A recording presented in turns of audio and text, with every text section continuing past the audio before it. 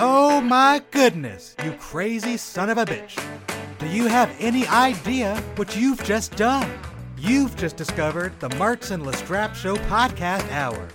This is the show that may or may not be an hour long based on your perception of time and how much I've got to say.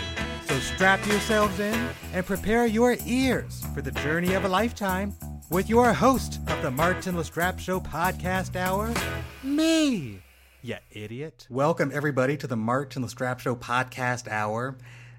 This week, okay, I say this often. This is a very, very special episode of the Martz and Lestrap Show Podcast Hour. I say that probably enough where sometimes it might lose its shine, but I goddamn mean it this week. We have not only a very special episode, but today we have the very beginning of a series of episodes that I think you guys are going to like an awful lot, especially if you like the same stuff that I like, which is television and Netflix and podcasts and specifically original Netflix programming. So those are a few hints, assuming you haven't already read the description of this episode. But I'm not talking alone. That's also what makes this special. I am bringing in to co-pilot with me for the next 8 episodes my very good and skanky Canadian friend,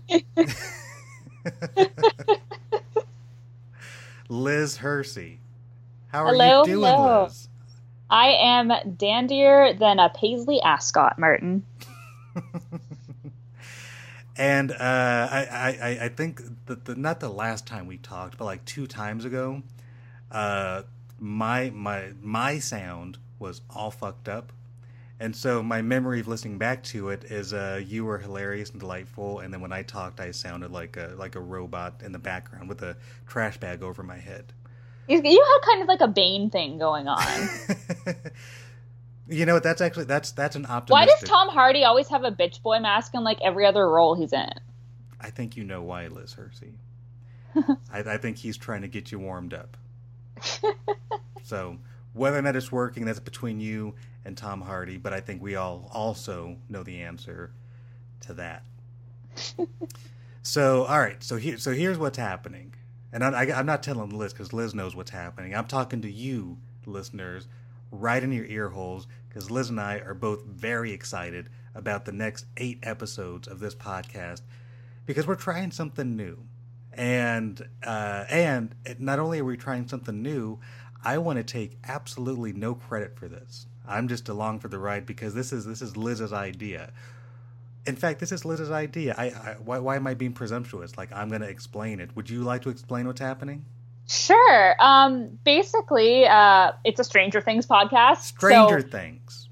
Anyone who's like, get to Stranger Things talking now. We're getting to it right now.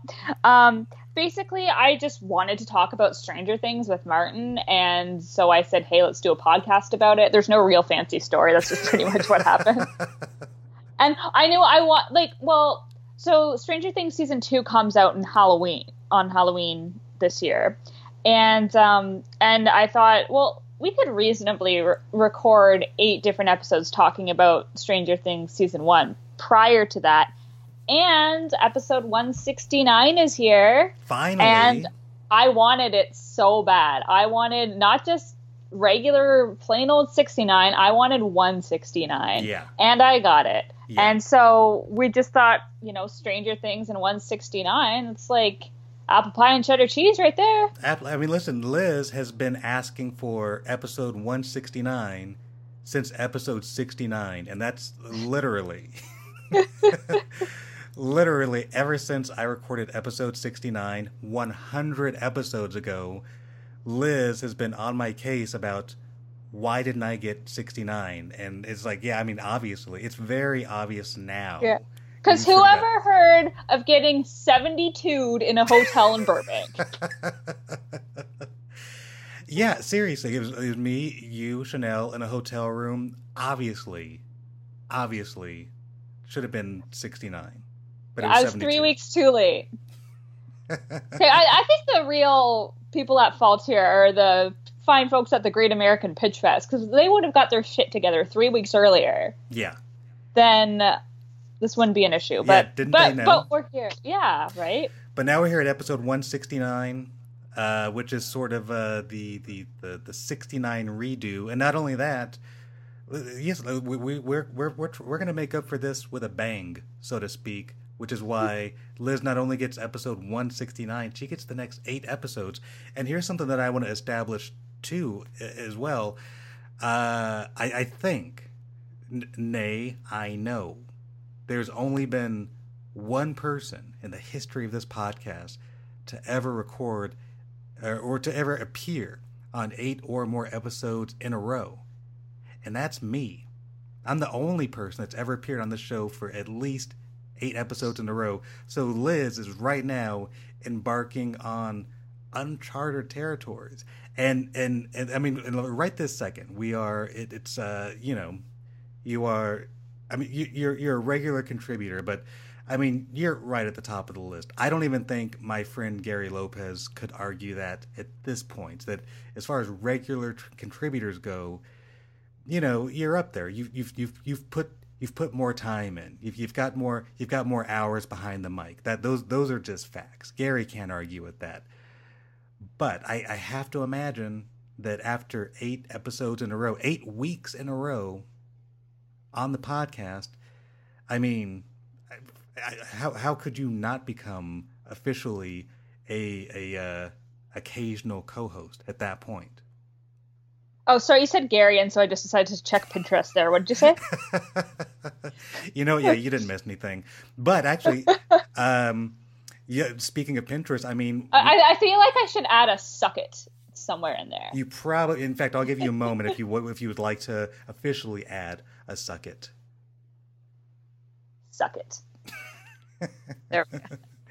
And here's something that's actually it's in the fine print, so I don't know if you saw it in the contracts I sent you back at episode 72, but when you do make it to occasional co-host status on the official website martinlestrapshow.com, you'll actually get your own picture and about me section. Yeah. Really? It's in the fine print. Ooh. Yeah. So listen. So I like that. Now you're in Canada. And I don't have any. Technology is amazing these days. I don't have a camera that can actually take a picture from Las Vegas to Canada, so I'll put it in your hands. If maybe you can work with my Canadian producer, take some sort of a headshot, and then by becoming an occasional co-host, yeah. You get a picture and an About Me section on the official website. So how's that feeling, Liz Hersey? Dandier. Right? Yeah. It's like Christmas in whatever month we're in, because I don't keep track of that anymore. Me neither. I'm awful at that, as you well know. It's the climate change thing. It fucks me up. Weather's one thing, calendar says another, so who knows? I don't keep track. Yeah, climate change in Canada, like if it wasn't wonky enough, I don't know. That was it. I assume that it snows year-round in Canada. It's actually sunny out right now. I'm not wearing a parka, so life is pretty good. Well, that's cool. So you're not wearing a parka. It's episode 169. You are on the precipice of becoming an occasional co-host, and you're about to get your picture on the official website. It's fucking... This has got to be. I mean, listen. I don't want to. I'm sure you've had some very good days in your life.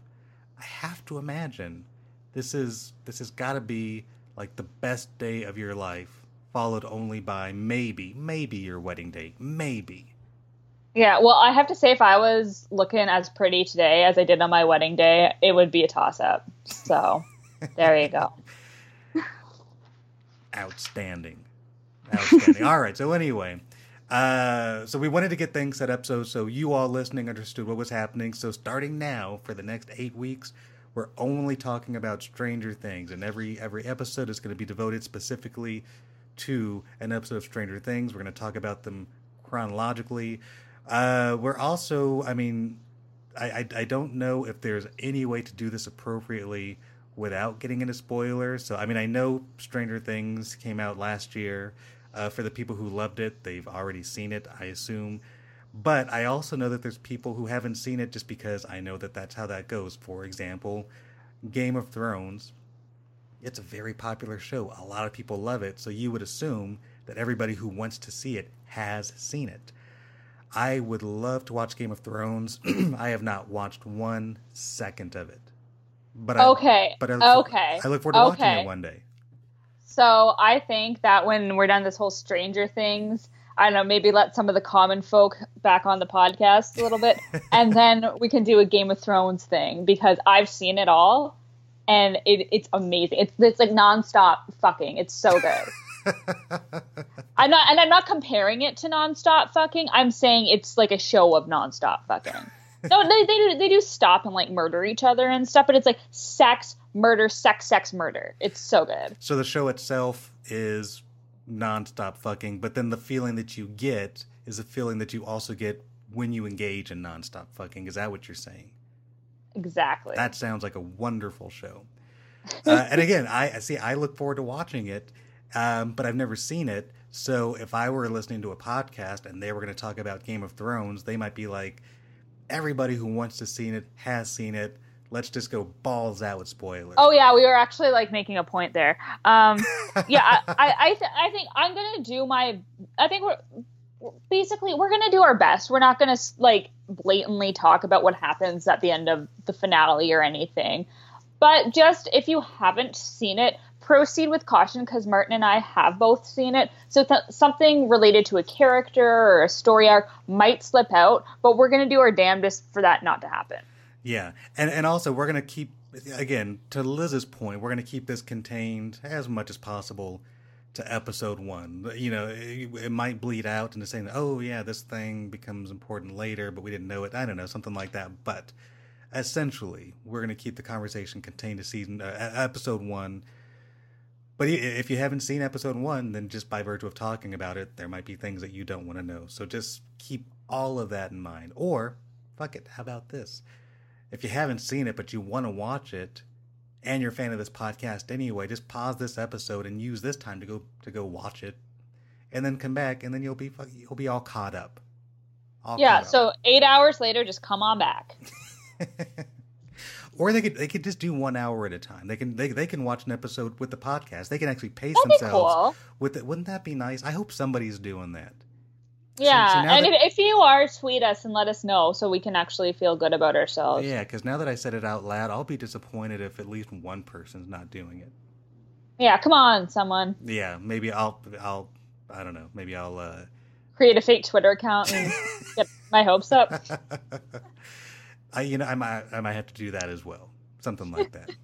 Anyway, all right, so episode 169, Stranger... Oh, that's the other thing. So this series of episodes, I realized, and I suspect you had the same thought, we should name it something, but I don't know what to call it. Because, I mean, it's episode 169, certainly, but I feel like it should have a name that when people see it, they know that we're talking about Stranger Things, but I guess we could call it Stranger... I don't know, fuck. I really don't know. What about the Not Gary and Greg Chronicles? I love the spirit of that because it is absolutely true. I can't help but feel like there's maybe sort of a vendetta playing out in that title. I could be reading too much into it though. How about this? How about You Got Lizzed, the Not Gary and Greg Chronicles?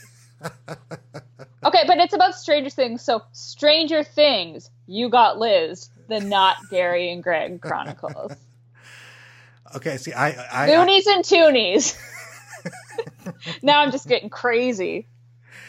Somewhere in there, I heard the title Liz and Crackers, and I thought, why haven't we said that before? Oh, yeah. Liz and Cracker. Not for this, though, because it needs to be something to do with Stranger Things, but Liz and Crackers. And that's not a Stranger Thing. As an homage to Jizz and Crackers, which actually, very recently, I was chatting with a friend of mine who recently started listening to the Liz Hersey episodes, and amongst other things, he feels like he's really missing out by not being in Canada, because he now just imagines that everybody in Canada is just these hilarious slutty girls, and so he's like, I should be in Canada. But then also I think he got to Jizz and Crackers, and he was like, Jizz and Crackers, what the fuck? Why am I not in Canada? So you are representing Canada very well on this podcast. As far as my friends and listeners know, we have no idea how accurate it is, but by all means, continue painting the picture that you want us to see of Canada, because you're all we know at this point. You are the portal to Canada. So just imagine that you, as far as we know, are Canada. Well, I think that's great, because then I can just come up with my own stereotypes that like the small pocket off Las Vegas believes to be true. like so far it's like, I mean, like, we're just a bunch of sex fiends with like really polite cops. Like, yeah. I feel like that's the message I'm portraying, and I feel like you could do worse. Oh my God, right? I would move there today if I knew that was the absolute truth. Mostly because I don't want to get a parking ticket primarily. Or no, I'm a sex fiend, and I had an interaction with a polite cop. Therefore, It could be extrapolated to every Canadian. 100%. I have no. I mean, listen. I spent 30 or 40 minutes chatting with Sin Bodhi on the podcast. We didn't get into details, so he might be able to confirm that if I talk to him again. Rebecca Jones-Howe, wonderful author.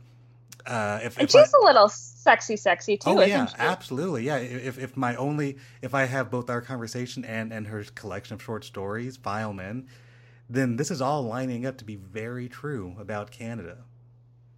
So yeah. So listen. As the ambassador to Canada here on the March and Lestrap Show podcast hour, you're doing a stellar job.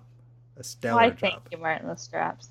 And of course, I realize only just now, we haven't started talking about Stranger Things yet, which doesn't bother me. I'm enjoying all of this, but whatever. I guess it's apropos. Why would I assume that we would actually start the episode when we said the episode was starting? Yeah, don't people know us by now? Yeah. That would not be. In fact, they might be. They probably would have been disappointed if we actually started the episode when we said we were starting. One would assume. But now we're starting, I think. Yeah, then for again, realsies. Who knows? Yeah. When you said for realsies, that's hardcore. That's real. That's how we know we're actually starting. So here's the other tricky part, and not tricky insofar as that we don't know what's going to happen, but tricky insofar as that we don't know what's going to happen.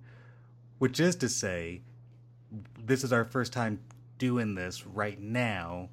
I think Liz and I have an idea of how this is going to go, but you guys are going to be hearing us in the moment, kind of working out exactly what these episodes are going to sound like. So to begin with, just know that. You might hear us fumbling, not even fumbling, because we're pros, but there's no real format to this except that we love the show and we want to talk about it, so we're going to kind of figure the rest out from there. Does that sound relatively accurate to you, Liz? That sounds fun. And, I think we had the listeners from not Gary and Greg, so I think we're good to go. Take that, Gary and Greg. I don't even know why I have those assholes on the show. I don't know. Well, it's good. Good tension. It is good because here's the thing. Like I'm a bit of a pushover. So like whichever of you I'm talking to in the moment, like I fucking got your back. So yeah. So don't take it too personally if I have to talk shit about you next time Gary's on the show. It's just I'm a pussy that way. I have to be I probably won't be listening. And I think somewhere in my heart I knew that, which makes it easier for me to. I respond to the tweets, though. I do. So you absolutely do. Go. So whenever there's a Twitter war going on with Liz and Gary or Liz and Greg, Liz is very much engaged with that. But if they're on the podcast, the sounds of their voice. And I think I think this might be a direct quote from you off the podcast, that the sound of their voice on the podcast dries up your pussy. I think that's what you told me, and I was like, wow, that's I had no idea. It's like my clit picks up a stick with a little bindle on it and like runs away with its head down, all sad. So yeah, so if Greg and Gary were curious what effect they had on Liz's pussy, they now know. All right, so Stranger Things. It's a wonderful show about. Okay, so I was gonna. I feel like talking. We talked about my genitals, and now we're like just letting people down by talking about Stranger Things. Well, I assume that Stranger Things has the opposite effect on your pussy, as do the voice of Greg and Gary on the podcast. Well, there are some things that light my fire. So all right, so once we get into that'll be fun to find out. So the first episode 1 of Stranger Things, it's called The Vanishing of Will Byers. It was written and directed by the Duffer Brothers, who were also the duo who created the show. They developed it. They created it. Their names beyond the Duffer Brothers. They are Matt and Ross Duffer. They're actually twins, which is cool. I don't know if that has any effect on the show, but they're seen in my mind, possibly just because of The Shining. The idea of twin brothers creating a horror-themed TV show just makes perfect sense. Like, I imagine that they were just kind of like these sort of fun, creepy guys growing up because they were twins, and twins have creepy energy, I guess. I don't have a twin, so I don't know how that works. You know what kills me about the Duffer Brothers? I looked into them because I didn't know anything about them, really. But I just looked on Wikipedia yesterday. And this show, it takes place in the 80s, and it's very accurate from what I'm told. I wasn't around to the very end. Mm-hmm. So, but Matt, my husband, was about the same age in 1983 as these kids on the show, and he was amazed at how accurate it is. And so I figured that the Duffer Brothers... Can you hear me? Oh, absolutely. Okay, perfect. I figured that the Duffer Brothers were like around Matt's age. They were born in 1984. Right. Isn't that blows my mind? That like the show takes place in 1983, and I know that it's not like they're not the set decorators and they don't do everything, but just like the essence that they captured just felt so 80s to me. For someone who wasn't around. Yeah, I know exactly what you mean. But you were around, and you were like having conscious thoughts in 1983, right? Like, yeah, totally. Like I was. So the show takes place in 83, as Liz says, November 6th, 83 is when it starts. And that's Matt's birthday. Oh, snap! That's my husband's birthday, November 6th. Yeah. That's actually almost my wedding anniversary, which is November 7th, but not 1983. But either way, I didn't even that has nothing to do with anything. But isn't that cute? It's cute that it's almost my anniversary, but it is Matt's birthday. Matt, by the way, for anybody keeping score, is also my Canadian producer of this podcast. So whenever Liz's sound is extra good, you can say thanks to Matt. He's doing his part on the other side. I was gonna say on the other continent, but we're on the same continent because I wasn't a good geography student. But yeah, but the fact that the show does feel very authentic to the 80s would lend itself to the idea that these guys grew up in the 80s, and they were reflecting on a time that they remember with great nostalgia. But in fact, what they know of the 80s is basically the movies and movies they saw, books they read, TV shows they watched that maybe came out of the 80s, but they didn't actually really truly experience it themselves. I'm a few years older than the Duffer Brothers. I was born in 1977, so even in the early 80s, I was still pretty young. So like I had like in 83, I would have been 6 years old. So I still would have had like some conscious thoughts about sort of what's happening around me. I think more than anything, the show very much it very accurately captures the aesthetic of movies and television in the 80s. So even if the 80s themselves didn't look exactly like the show, TV shows and movies did look and sound very much like Stranger Things. And so you figure that's what the Duffer Brothers primarily are going to be, basing it on is, like their favorite movies. Like their favorite movie is Jaws, and they love Stephen King books. And so oh my God, I cannot believe you just said those two things, because I have a whole thought about this whole show.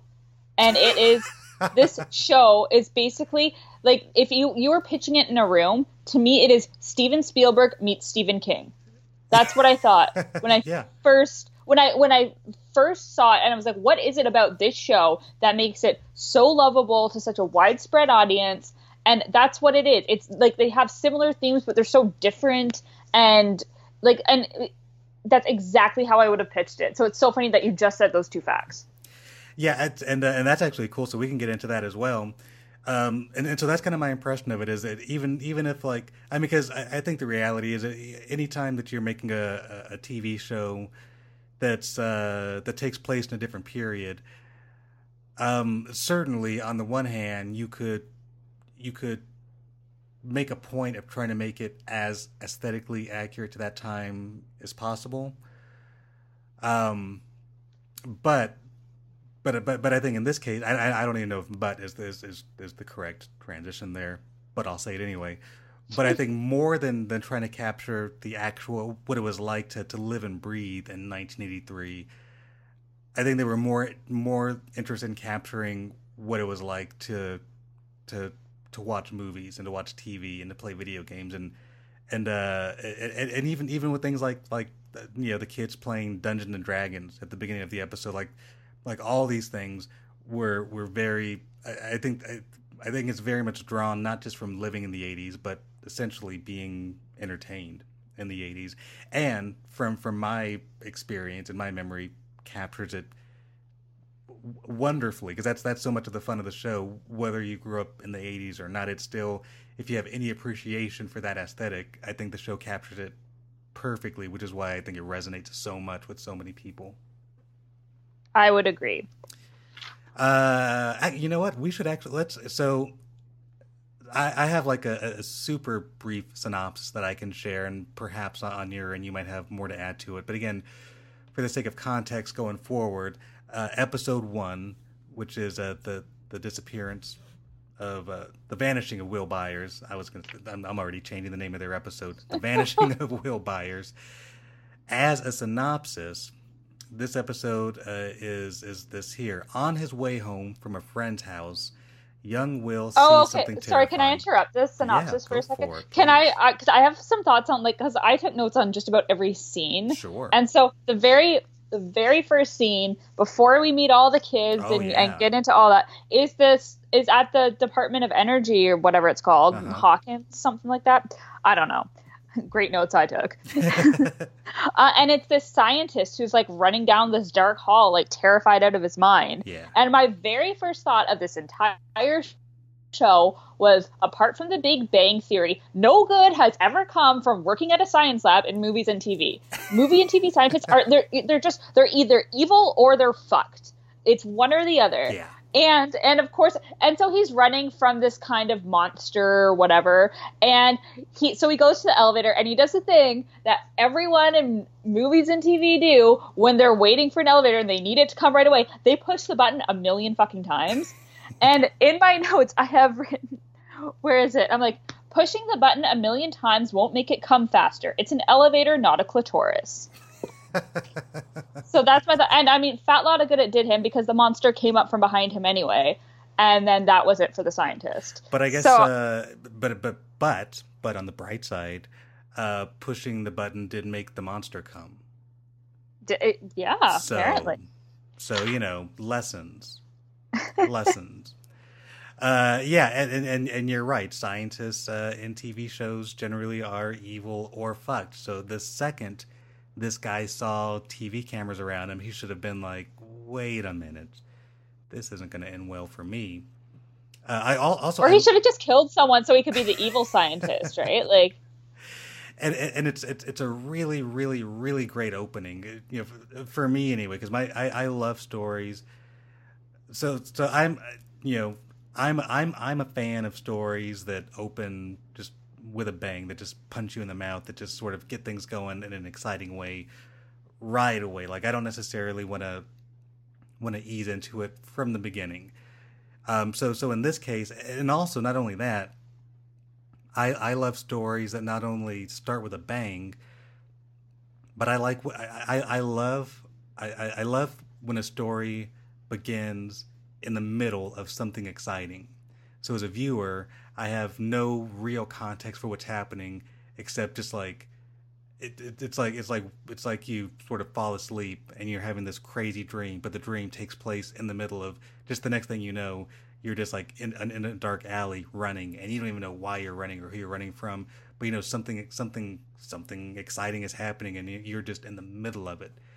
And so this opening captured that for me, where we're in some sort of vague laboratory, and we see some guy we've never seen before, and we know that he's running, and we know that he's terrified, and even before we know what he's running from, we know that it's something bad. And then he gets into the elevator, and we know that there's something bad, and he's scared, and it's exciting, but it's all very mysterious.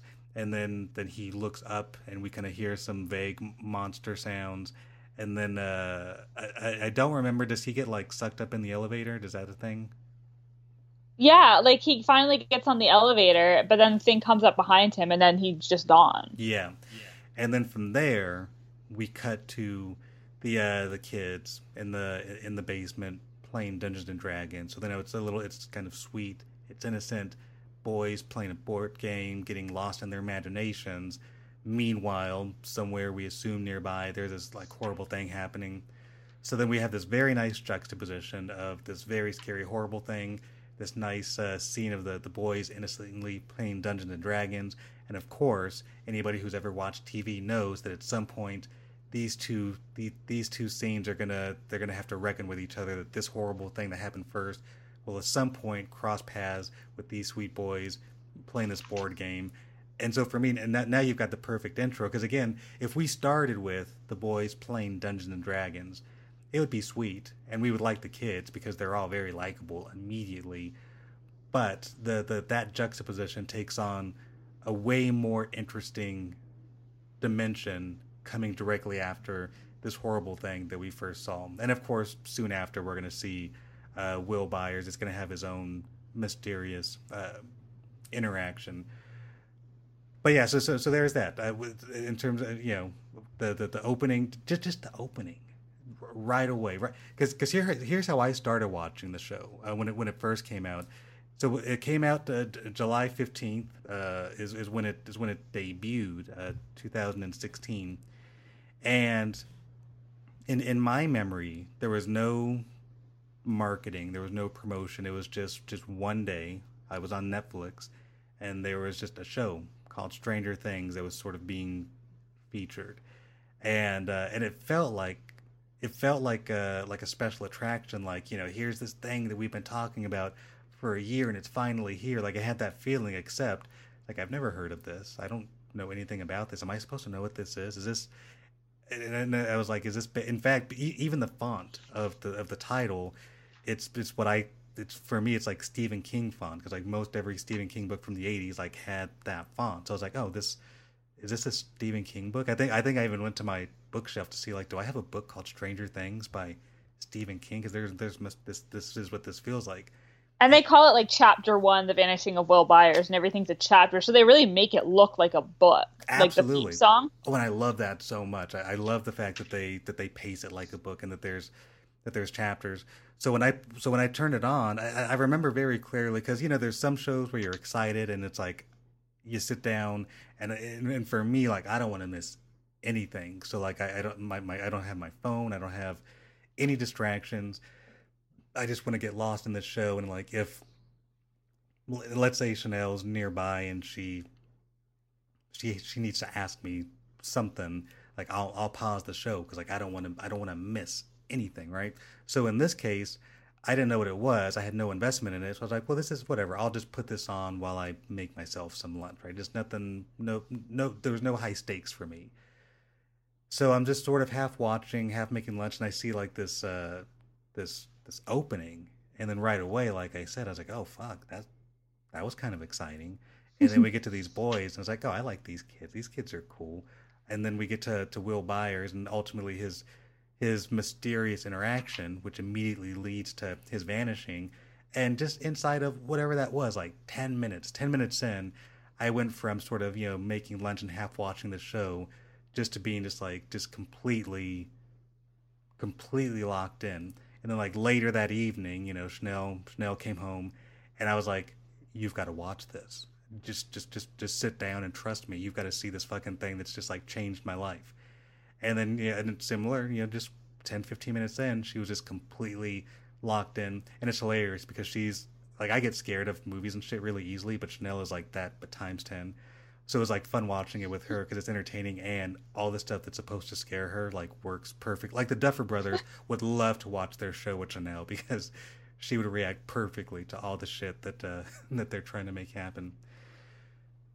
I'm pretty sure I started that with a point.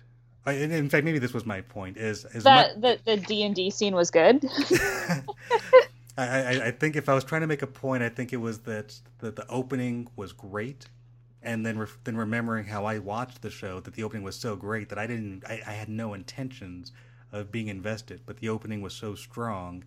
And not only was the opening strong, the show never dips. Like it starts strong and it ends strong. The whole show just like it's like sometimes when I watch a great movie that I'm really enjoying, especially during the first 15, 20 minutes, I'm enjoying it so much that there's like a part of me that feels like, can they keep this up? This is really good. They can't possibly keep this up. And I'm almost nervous, like I'm like waiting for the movie to stop being good. And then at some point we cross a threshold where I realize they've got it. They're not going to fuck this up. I can just relax and enjoy this amazing experience. They're not going to drop the ball. So I think with Stranger Things, I sort of had a similar feeling of like, this is really cool. This is a great start. But can they keep it up? Actually, here's sort of a separate example. Have you seen the MTV reboot of Scream? No. So the first episode of Scream, for my money, is outstanding. It is really, really, really terrific and really reminiscent of like all the best things about the film series.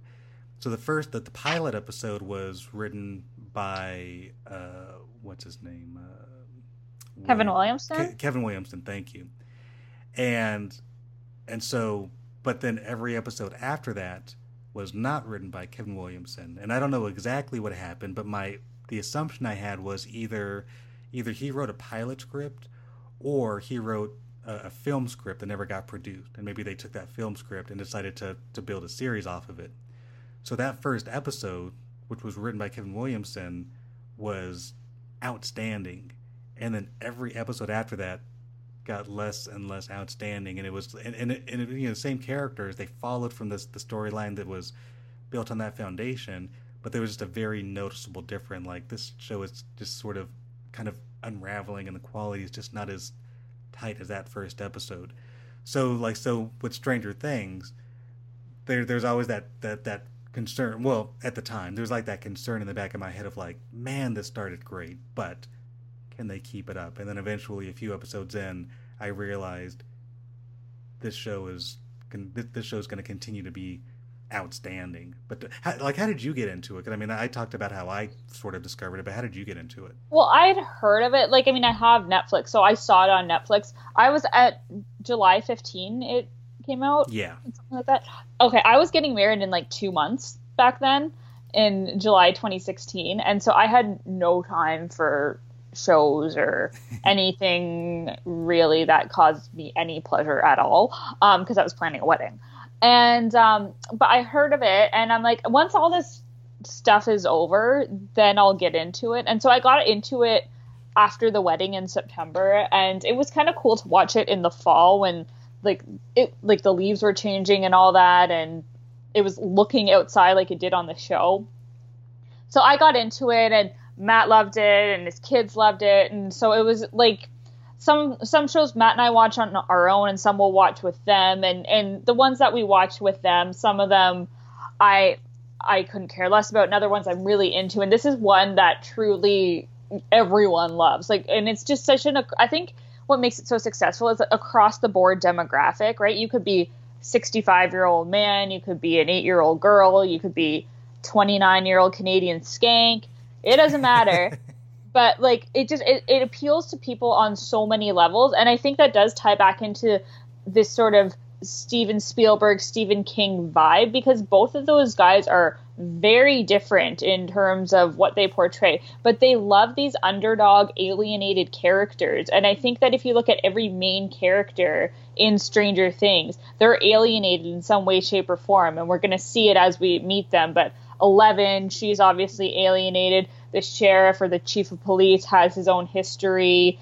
Mike Wheeler is alienated because he's a nerd at school. Like, all these people are alienated in some way, and they find each other, and it's their weirdness that makes them gel. Mm-hmm. And I think that really resonates with a lot of people, especially younger people who might really identify with the Mike Wheelers of the world and the Dustins and all those other guys. Absolutely. And one thing also that I think is very interesting about the show is that it's by and large, it's I don't think it's basically a show for adults at the very least. It's meant for a relatively mature audience, but it's built around a group of kids. So and my understanding too was in the initial pitch of the show, the Duffer Brothers were having trouble selling it for that reason, that they had a show where the core of it was a group of middle school kids, high school kids. Or actually, I think they're middle school kids. They're like, middle school. Nancy and Steve and all of them are high school, but like Mike Wheeler and Dustin and Lucas and the bullies, they're all middle school. So yeah, so you've got this core of middle school kids who are your core characters, who are now going to be the star of a show that's essentially meant for a mature audience. And so the Duffer Brothers, in the initial pitch of the show, that was a wall they kind of kept coming up against, where, say, production companies, they couldn't exactly picture that. Like, how's that going to work? This doesn't make sense. And then eventually, eventually Netflix picked it up, but I guess the production company that got it was Levi's 21 Laps. But once they found a production company who understood what they were trying to do and believed in it, once they actually got to do it, I mean, obviously at this point the proof is in the pudding. It's a great show. It's become a cultural phenomenon. But it's still, even now talking about it, it really is a fascinating thing for me to think about, because the show, obviously there's kids watching it and teenagers watching it, and they're gonna connect with these kids, because it has a similar feeling to the Goonies, which was one of my favorite movies as a kid. But when you watch the Goonies, it was produced by Steven Spielberg. It was directed by Richard Donner, but it was you could tell that movie was meant for kids. Stranger Things is very much meant for adults, but it's about kids. So even saying it out loud, it's like I can almost see how it feels like it shouldn't work, and yet it works so much better than you might imagine it would if you see it on paper. Yeah, and I don't think it's like that mature. Like, I mean, Game of Thrones is definitely like for adults. I don't see kids, even the kids who are allowed to watch it, getting a lot out of Game of Thrones. It's a very adult show. But I think that, I mean, maybe in pitching or marketing, they marketed Stranger Things as for adults. I don't think it's for adults at all. I think it's for everybody. And one thing I love about it, and you mentioned the Goonies, and Matt brought this up to me too, is that, I mean, whatever happened to kids swearing in kids' movies, right? I mean, kids, they, especially, maybe not like little kids, like under the age of 8, but once you learn these words and you're with your friends, you start swearing for the most part. Yeah. I mean, it was always almost a status thing of, like, at my school, this kid swears or this kid doesn't swear.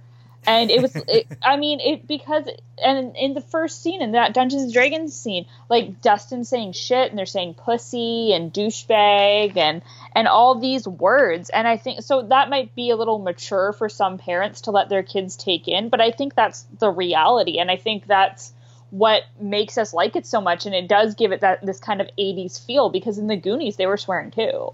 And not only did they swear in the Goonies, I remember clearly watching the Goonies as a kid, and the first time I heard one of the characters use a cuss word, not only was I shocked, but like I had immediate thoughts of like, their parents let them say that? Did their parents know that they said that in the movie? That they because it was like, on the one hand I was like, well, sure, maybe they cuss with their friends in private, but this is in a movie with cameras, and I can't believe their parents were like, it was like a really I could hardly wrap my brain around like this is actually happening, but I wasn't offended by it. Like it served as it offered a sense of authenticity. And I think maybe because now I'm just a jaded adult, that didn't occur to me with Stranger Things. But I think you're absolutely right that's definitely something that probably helps resonate, kind of create the authenticity with these kids. And there really is something for everybody. Like, you can be a middle schooler and watch the show and enjoy it. And when I talk about it being for maybe a more mature audience, I'm thinking more in terms of like the horror aspects of it, the scary nature of it. Even though, like, when I was a kid, horror movies were my favorite. Like, I loved anything to do with Freddy Krueger or Jason or the Michael Myers Halloween movies, or anything that had even the semblance of a monster or a horror movie. I was all about it. But I also sort of know that, I was going to say that those movies weren't necessarily made for me, but by the same token, the people making those movies know that they appeal to young people. So I guess I'm talking more in terms of like, maybe just like the scariest stuff, or the stuff, I don't know, like, I guess just in general, the stuff that might be scary or somewhat jarring isn't necessarily meant for kids. And yet I'm sure kids watch it and enjoy it, but there's something for everybody, because even like with the grown-up characters and the kid characters, and I feel like, whether it's by design or not, anybody who watched the show, I think they can find a character in the show that makes sense to them, and they can kind of connect with, and they can kind of take this ride in the show with that particular character. Yeah, and speaking of characters and how great they are, I just wanted to talk a little bit more about that Dungeons and Dragons scene, and how this scene for any screenwriter is brilliant, because it introduces us to 4 major characters, and that is not easy to do. I know that in my pilot script, I only introduce maximum 2 major characters at a time. Mm-hmm. And this one, you get all 4 of them, and they're playing this game, and you get to see all their personalities right off the bat, right? Like, let's take Mike Wheeler. He's the one who organized this game, and so he talked about like it being like 2 weeks that it took him to organize this thing. And you can just tell with Mike, he's just a nice kid. And I mean, no offense to him, but there's nothing really special about him. He's not particularly attractive or particularly funny or charming, but he seems to be this glue that holds these people together, because he spent all this time coming up with this game for his friends. And then in the show, when they're playing this game, Will, he has to he encounters a Demogorgon, this big monster or whatever, and he has to decide what to do. And Lucas right away is saying firebomb him or fire blast or whatever, do something crazy. And so right away you know that this kid is probably a bit of a hothead who says, do the big thing and ask questions later. Better to ask for forgiveness than permission, kind of thing. And then we have Dustin, who's the voice of reason, who's saying, oh, do the protection spell, right? I mean, that kid's never going to get an STD. And so you get to see these personalities, right, without saying like, oh yeah, Lucas, that there you go, being a hothead again. So it's just, and it's a great scene, and it does really evoke this 80s flavor with playing Dungeons and Dragons, which I think is super cool. Did you ever play Dungeons and Dragons, Martin? I never did. I always wanted to, because the name sounded cool, but I actually didn't really know what it was, and I didn't have any friends. I kind of just went slack-jawed after the word dungeons and kind of zoned out. Actually, I have a funny story, but I've never played it either. And I remember when I was actually like in my tweens, early teens, I was in a church youth group, and they told us that Dungeons and Dragons was a gateway for Satanism. Yeah, and it's like, I mean, so it wasn't like, oh, I might be a Satanist if I do that. Like, I didn't know what it was, and I didn't really care to ask. But I just thought that was a fun bit of trivia there. So yeah, I have some family members, several family members who were Jehovah's Witnesses, and I can almost guarantee they're not listening, so it's not like a big deal. But like, for example, like they won't let their kids watch or read Harry Potter because it's involves like witchcraft and sorcery. That's funny. I mean, I was allowed to read Harry Potter, so like my life didn't suck that bad. But and it's not like this was something like my parents were telling me, and it wasn't even like yo, you play Dungeons and Dragons or you'll go to hell. But they told us like different like levels of Satanism, and like level 1 is like nothing really, like checking your horoscope or whatever. And I think Dungeons and Dragons was level 2. I feel like I would have enjoyed it. Like, I mean, like, based on watching Mike, Dustin, Lucas, and Will play it, it looks fun as fuck. Like, I feel like I would have enjoyed that, but I didn't know anybody who played it, and like, I wouldn't have really known what to do with it. But especially as a kid, like, I like anything that gave me an excuse to get lost in my imagination. Like, I was all in. Like, my brother, not Greg, so your pussy is safe right now from drying up. But my other brother, Aaron, and the one who chased you and almost made you miss the Cosby Show. Yes. Okay, that one. I love how you remember shit that I sort of forget myself. But yeah, that's exactly that brother. And my cousin Mandy, we were all roughly the same age. Like, between the three of us, we were like within like 2 years of each other. Like, and so growing up together, because we were close in age, we always like hung out and spent a lot of time together. And during the summers, you know, especially not even like a nostalgic, like, you know, old time or back in my day sort of way, but you know, when we were kids and we didn't have the internet, and you know, we had TV, which was great, but you know, there was no DVR or anything. So if the show you wanted to watch didn't come on until later that night, then you just had to wait for something that you wanted to watch. So you know, we spent a lot of our summers just like play acting and getting lost in our imaginations, and we would recreate episodes of Three's Company just like in the bedroom, and we would decide what characters we were, and there was no script, and we would only like half-ass the actual episode, and we'd go in the backyard and like just do really like cute stuff, like we would pack a lunch and pretend like we were going on an adventure. And even saying it out loud now, it sounds really corny, like I'm making it up, but as a kid it didn't feel corny. It was like, oh, that'll be fun to pretend this thing for a couple of hours. So I think Dungeons and Dragons would have been ideal for me if somebody would have introduced me to it, but I didn't really know what it was. Yeah, and it seems like it's a lot of work to be like the dungeon master, whatever Mike did, because you have to come up with all that and all the scenarios and everything. So I think that in some ways that the kids who did that stuff were like learning so many like really job applicable lessons, because that like I mean you're not that like, oh, you have to fight a Demogorgon, but just coming up with different scenarios and problem solving and all that jazz. And then what ends up happening is that they lose the die. They roll the die. So Will decides to go with what's his name, Lucas's advice, and fire blast his Demogorgon. He has to roll a 13 or something, which is this impossible almost number to get to fight him. And then the dice goes missing, and then Mike gets called upstairs, and they've been playing for 10 hours. 10 hours. And can I just say that from like the fact that these kids were gone for 10 hours from their families without cell phones or anything, and then she basically kicked them all out and they went home and biked home in the dark. What world is this compared to today, where parents have these like pussy stalker apps on their phones to know where their kids are at all times? It's such a different world. Totally different world. And that was I think that was very quintessential to the 80s, and even to the 70s. Like I mean, for me, like my mom, for me, was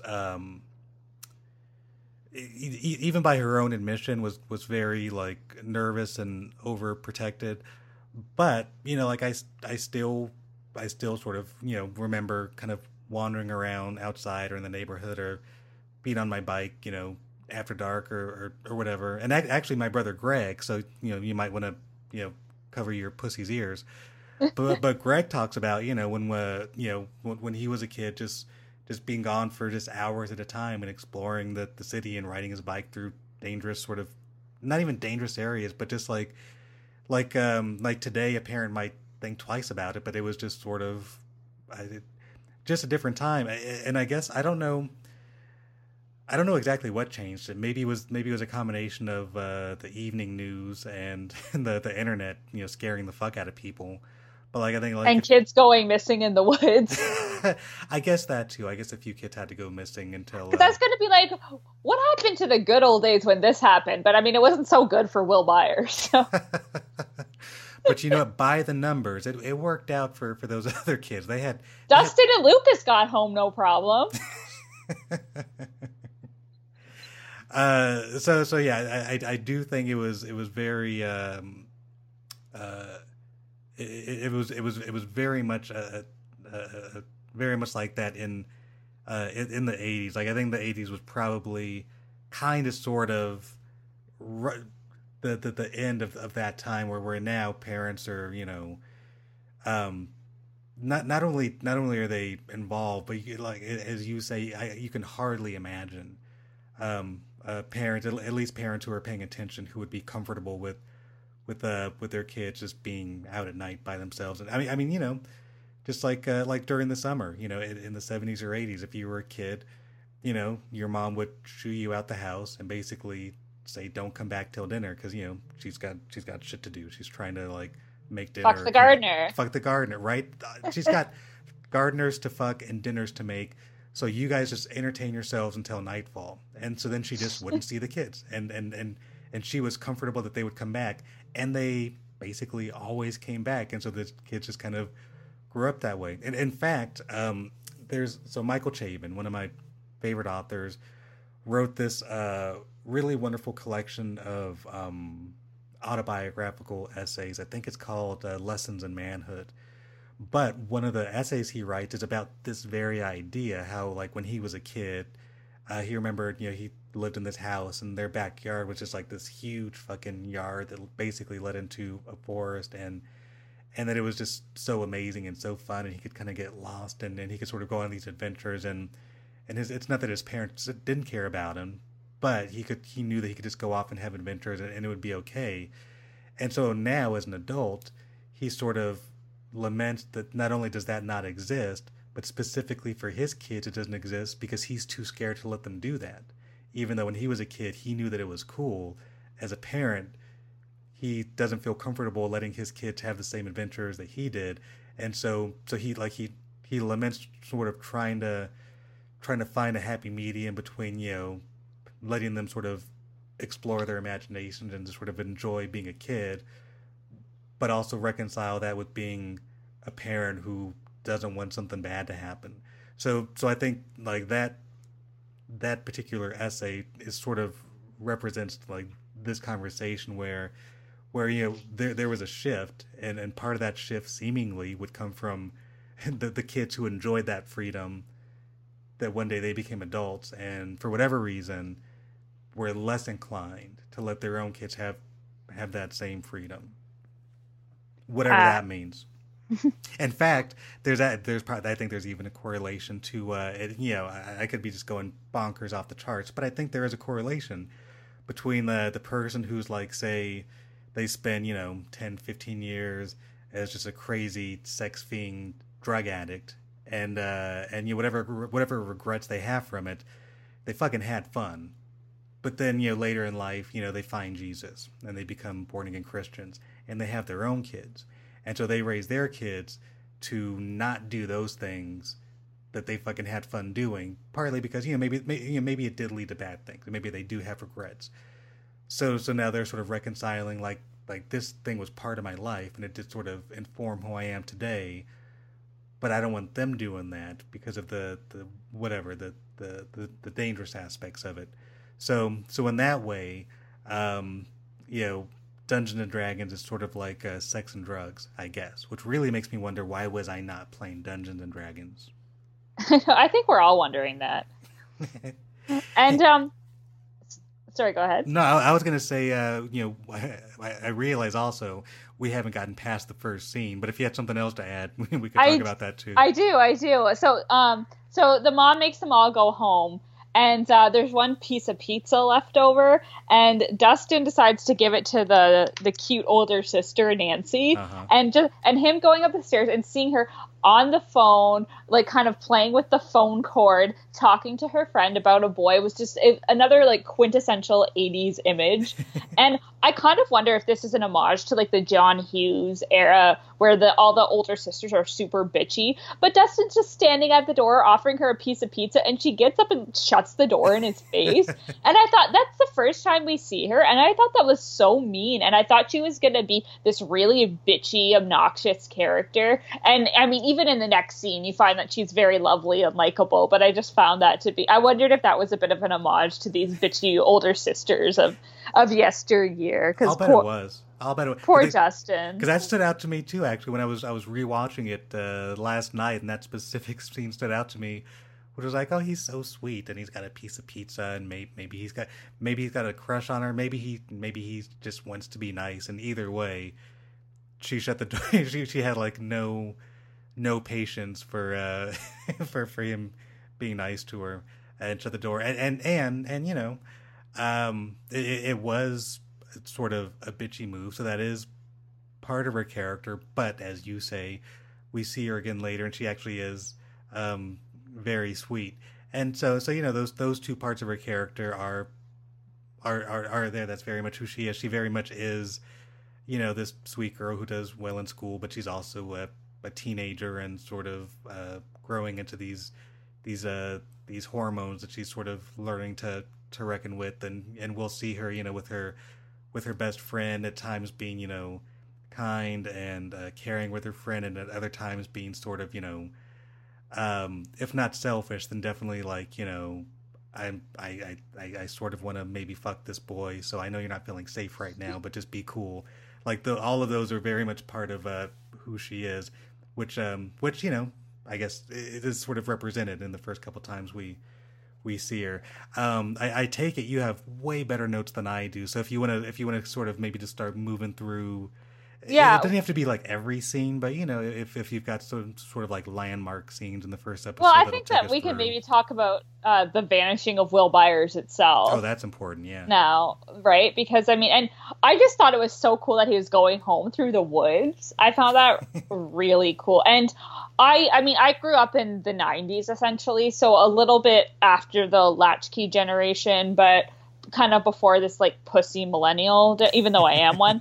And so, I mean, I was allowed to kind of go off if my mom knew who I was with, and there was like a timeline, and she always had some idea where I'd be, kind of thing. But like, I didn't have a cell phone with me or anything like that. My parents didn't get a cell phone until like 2001, and I think they shared it.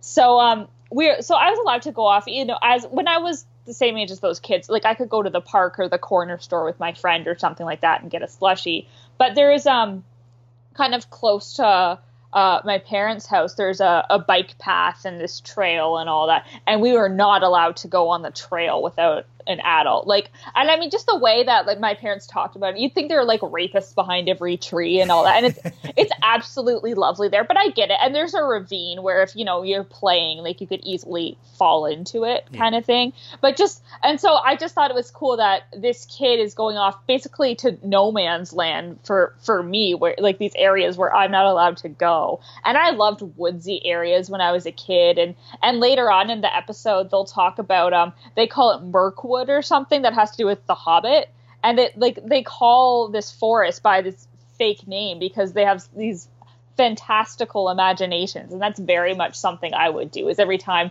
my parents and I and my cousins, we'd go for like a walk on like a provincial trail or something, like we'd always pretend we were like pioneers or fairies or something like that. So I thought that was kind of cool, but I mean that quickly goes tits up for Will Byers. Very quickly. One thing that, and a great, you know, horror thing, like kid going home alone in the woods and being chased, and he gets home and the thing that stood out for me, and jump in if I skip over anything important, was that he knows something's after him, and so he runs to like the shed behind the house or whatever, and he loads a gun. They're about 12 years old, and I mean, I'm not American or anything, but how does a 12-year-old know how to load a gun? Like, I just found that really not bizarre, because it's the time period and it is America, but it really threw me, because I'm like, well, like, what would you do if you're being chased by a monster? Would you have known how to load a gun at the age of 12? No, I mean, I wouldn't have known how to load a gun. We didn't even really have a gun. I know there was definitely a time growing up where there was, where we had like a rifle in our house, and there was like one afternoon that I could remember, maybe two. Actually, I think only one afternoon that I could really remember, where my dad took me and my brother out to essentially target practice, where it was we just had like a piece of paper and put it on a piece of lumber, and I think I only ever shot it like once, maybe twice, because the gun was practically bigger than I was, and the kickback of actually shooting it was unpleasant, and so there was nothing, because it was a rifle, so it was up against my shoulder, and then just the anticipation of what it's going to feel like when I shoot. There was nothing in my mind. There was nothing romantic about it, so I had no real interest in shooting anymore or playing with guns. But that said, if I was being chased and I had to find that particular gun, even if I could find it, I didn't know anything about it or how to load it or whatever. But in terms of Will, knowing that, like for me, even if that is a relatively peculiar thing for a kid to be that comfortable with the gun, as a writer, I just take that as a cue as to, okay, if this kid knows how to handle this gun, it probably tells me a lot about him and his parents, and eventually we'll find out that he's basically raised by a single mom, and that the fact that he knows how to do this is almost definitely by necessity in some form or fashion. So even if it is strange for kids to know it, as a writer, I'm like, okay, they're telling me something about this kid and his background, that he knows how to use this gun. But for the American perspective, for you, my Canadian friend, as gun happy as Americans generally are, we don't learn how to use guns as kids, like, by and large. Certainly. I figured, like, it's middle America, and they kind of live in this house out in the middle of nowhere. Yeah. And so it's like, and we'll find out when we meet the older brother and the mom that these kids are often on their own most of the time. So I get it, and I'm not judging any parenting things, but I mean, even growing up, it wasn't even a thing of like, oh, this person's parents have a gun or this person's parents don't or whatever. Like, no one did. And at least not that I know of. And yeah, it was more like, I mean, the big news is who swore, right? And I was also going to, also with the disappearance of Will, that scene, which is obviously crucial to not just the episode, but also to the whole series, because it kind of kickstarts everything that'll happen after that. And he disappears the same way the scientist does. Yeah, which is what I was going to say, which is so like having seen the whole first season, knowing what happens, and then rewatching it, it's easy. At least for me, it's easy to forget that initial feeling of not knowing, and so I loved the mystery of, like, this kid was being chased by something we don't really know. Then he runs to the shed, loads a gun. Then that something appears. We see Will's face as he responds to it, but we don't know what he's seeing. And then there's sort of I don't know, there's a flash or something that the light, comes in and out, and then Will's gone. And so especially watching that first episode, not knowing what's going to happen, that is just the most delicious mystery for me, because now they fucking got me. Like, I love these kids. I love that scene. He's fucking gone. What's going on? The same thing happened to the scientist. I can't wait to see this mystery unfold. And then that's what happens for the next 8 episodes. It slowly unfolds, slowly reveals more. You meet more characters. Things become more and more clear, and it's just paced perfectly all the way through the finale of the season. But for everything that happens, the whole show for me is perfect. And that scene very much represents that for me. Is like it sets up this wonderful mystery, and I'm 100% in. And if the whole mystery was, what happened to Will, then then the show's gonna last maybe 3 episodes. But then we get all these wonderful subplots and characters, all of them ultimately connecting to the central storyline, which for my money, that's what a good TV show needs to do, right? They have that main central storyline that pierces through every single episode. But from one episode to the next, from one scene to the next, you can branch off, but ultimately everything in some form or fashion connects to that central storyline. So that scene, absolutely essential and perfectly done. I agree, and I think that Will was way more of a badass than the scientist, right? Like, he's like loading, like he's 12 and he's loading a gun. This scientist just pushes an elevator 800 times.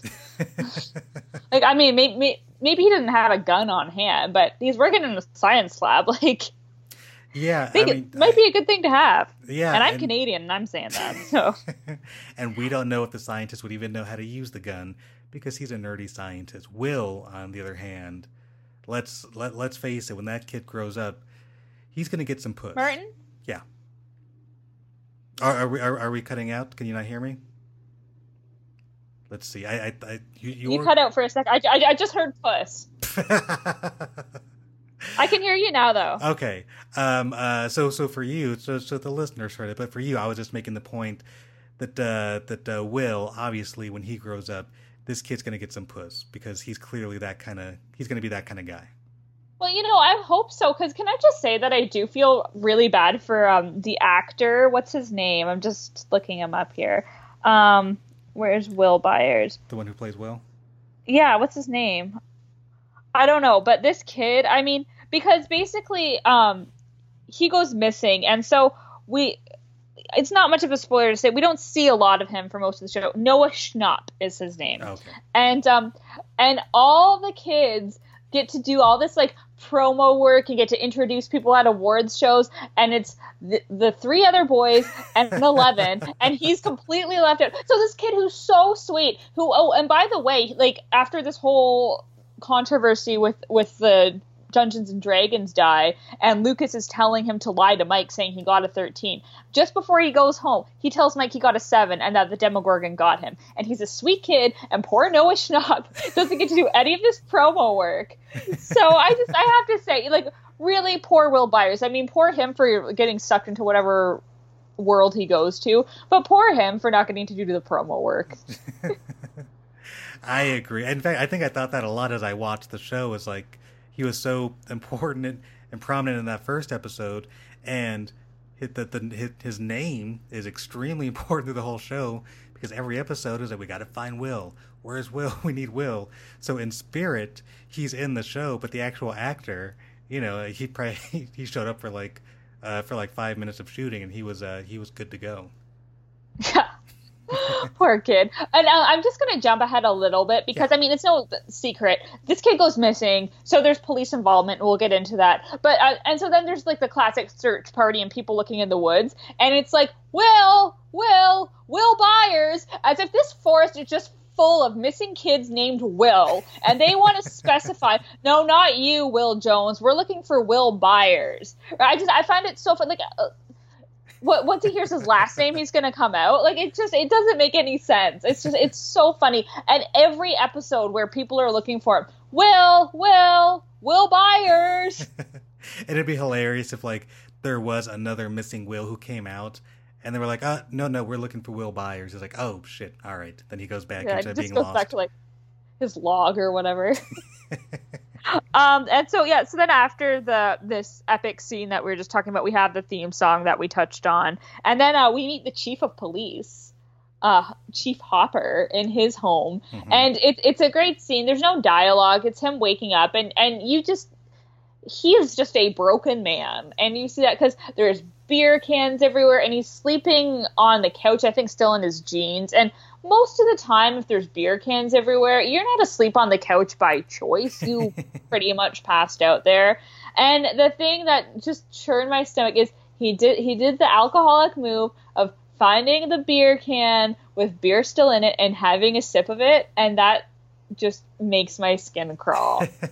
I mean, and we'll talk about my attraction to the chief a little bit as we progress.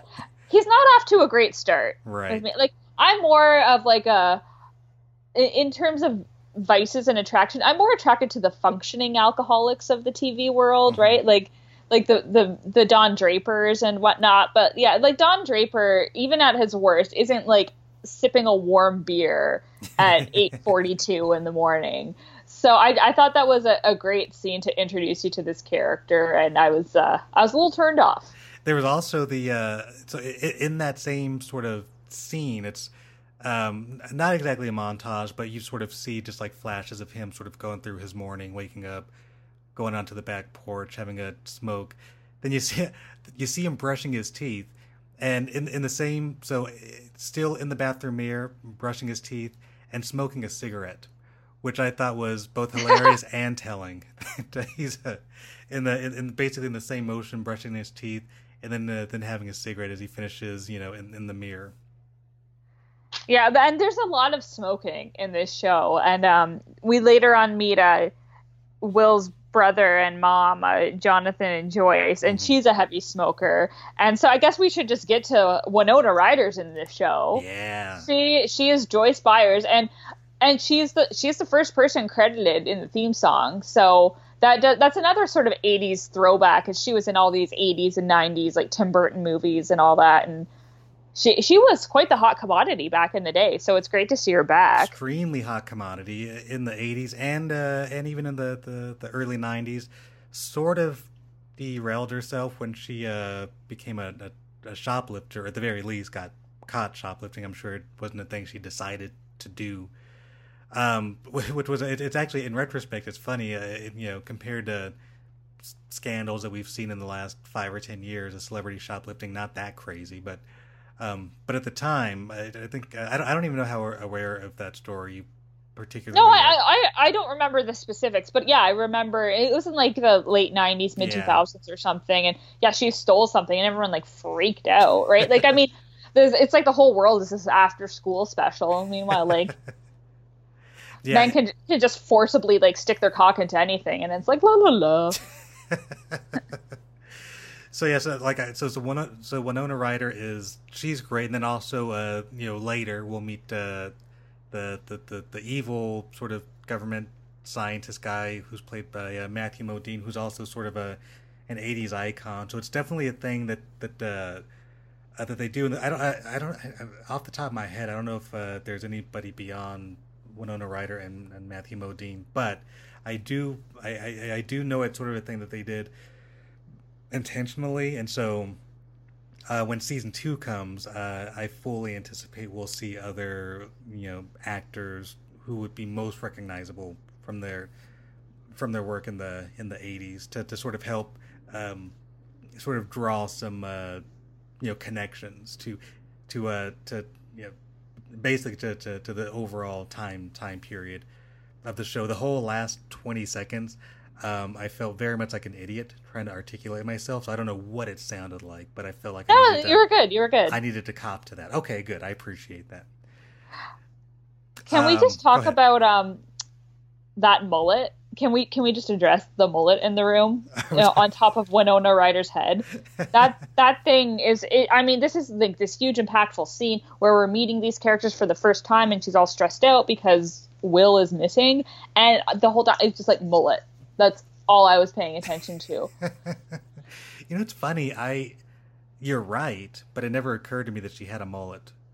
Yeah, she totally does. She totally does. I can see it in my mind's eye, but it never stood out to me as a thing that she had. I guess maybe because the mullet fit the character, which fit the house, which fit the general setting of where she was. But you're right. I have never seen Winona Ryder with a mullet before Stranger Things. Yeah. So that was, and I mean, it just kind of hit me in the face. Yeah, not that it's out of place in that time and all that, but just like it's not something you see very often nowadays. I think I've maybe seen like one per year. Have you never had a mullet, Will? I have Liz? not. I called you Will. Liz? I have neither had a mullet nor had anyone with a mullet. So I sort of had a mullet when I was in junior high because Hey, that should be your picture on the Martin Lestrap's podcast hour page. Because I always wanted a ponytail. I always wanted like long flowing hair. Partly because when I was a kid, my brother Greg, who shall not be named, he had long hair. I always thought it looked cool. And also because I loved professional wrestling, and like 99% of all professional wrestlers when I was growing up had really long flowing like Conan-esque hair. And so I always thought that looked cool. And what I couldn't fully appreciate as a kid is my hair didn't grow like that. So my hair was very, very curly and would sort of, it didn't grow down. It grew like out and up. So even if I grew it long, I had something that was more closely resembling an afro than just like hair that like grew down. So at the time when I wanted to have a ponytail, I would grow like just the back of my hair. I had no idea I was growing a mullet. I didn't even know there was a name for it. I just thought that's how you grew your hair out, and then I would, try to put that in a ponytail if I could. But because it was so curly, I would just basically have just like this bush of like sheep's hair on the back of my neck. So that didn't exactly work out. And so then eventually what I did from there is I would I had because my sister used to cut my hair because she went to a beauty school. Or what would you call it? Cosmetology? Cosmetology, I think. Yeah. And this is in Greece, Martin.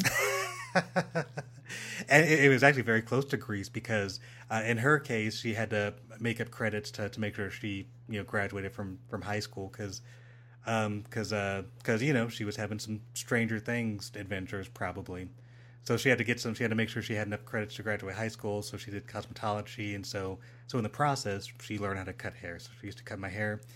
So I had her take the sheep bush on the back of my neck and cut it into I guess it's what you call a rat's tail. I always hated that name though because it sounded so vile, but just a.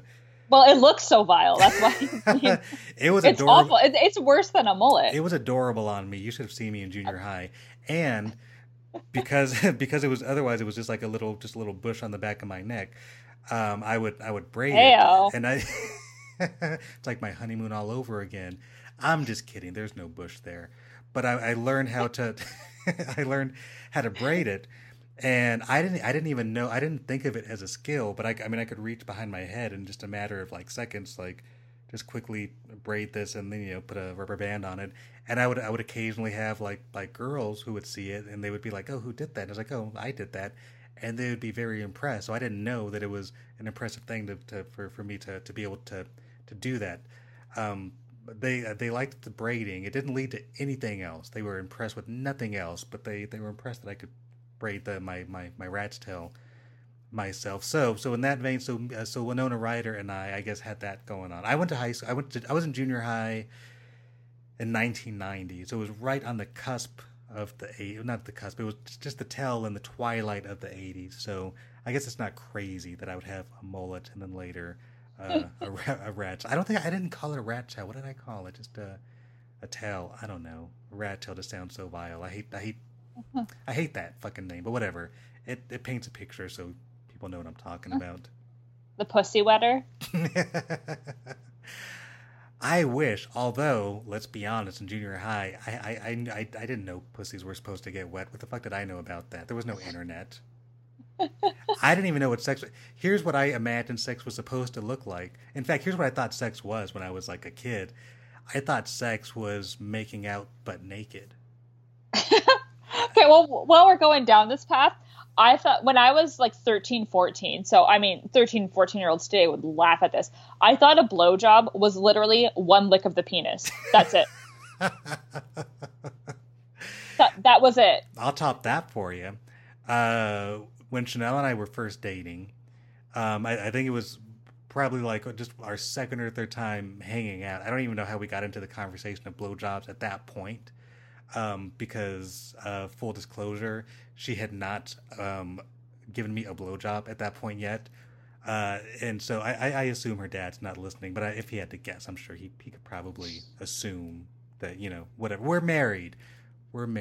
It's okay. But anyway, at that time, I remember we were sitting on a bench outside of a Best Buy because I think I don't know, I'm sure we didn't have money, so we just walked around stores and stuff for our dates.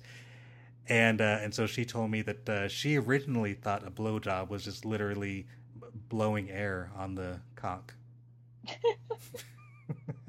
I feel like both of these things should be tested to see how fast someone can come from it.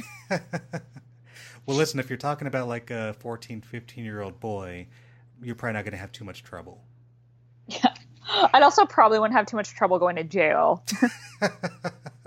Oh, yeah. So but it's for an experiment. Yeah, absolutely. Like, okay, this is a good segue to talking about that science teacher. All right. Because I have some thoughts on this science teacher. First, Mr. Clark, his name is.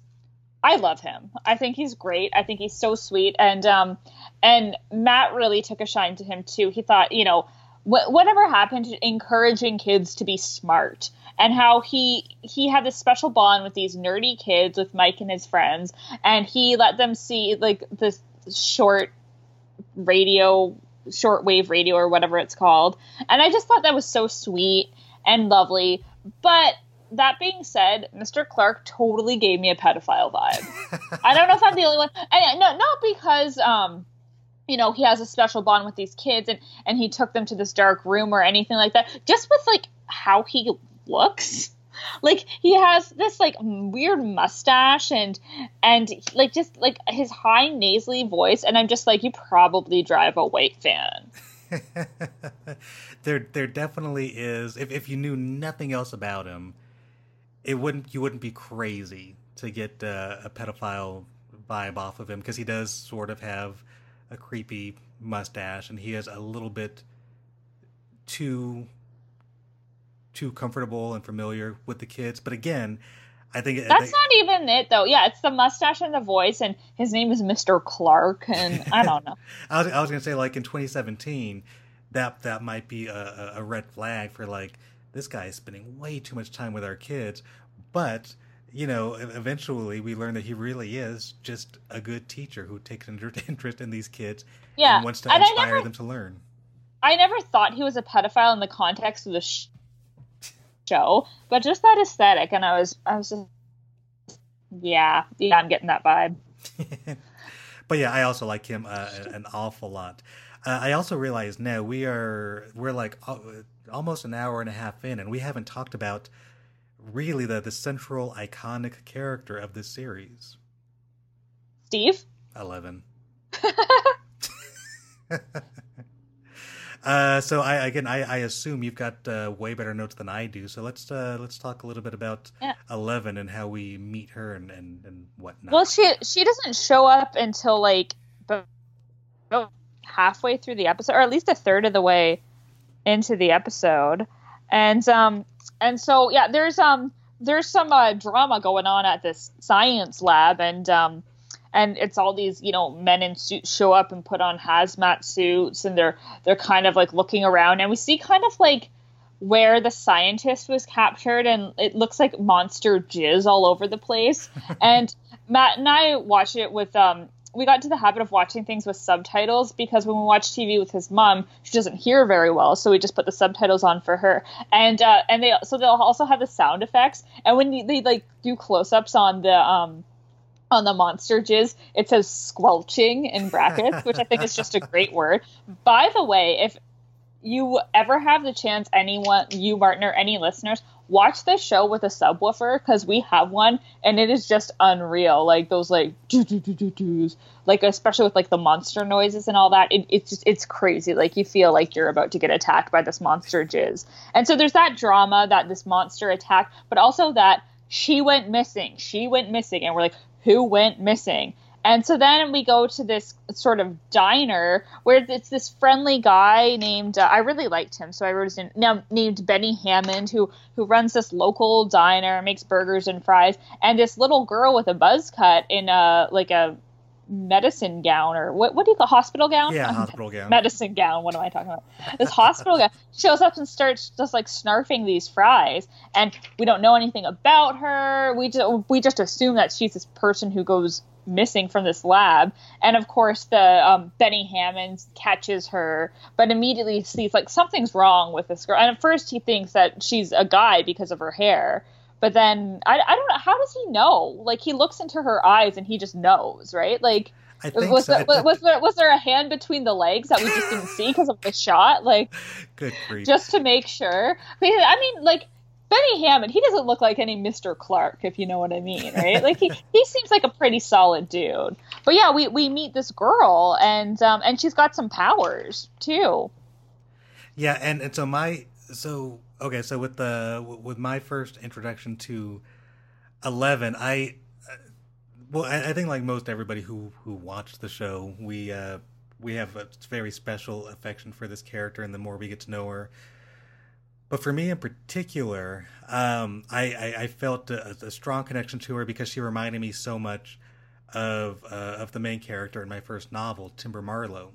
And even thematically, kind of reminded me of Timber Marlowe, where she is this young girl with a shaved head who ultimately is, she grows up within this, in this case, like my character grew up in a cannibal cult. In Eleven's case, she grew up, sort of relatively enslaved in like this science lab where we eventually learned there were, experiments done on her to learn more about these abilities that as viewers we'll learn more about her abilities, as the episodes go on. But then also, like in my novel, Inside the Outside, Timber Marlowe, after growing up isolated in this cannibal cult and really only knowing her only introduction to the world is this cult, she eventually finds herself in the outside by herself, and all the things that she now discovers, which for everyone else is normal, for her everything is very foreign and it's like an alien world.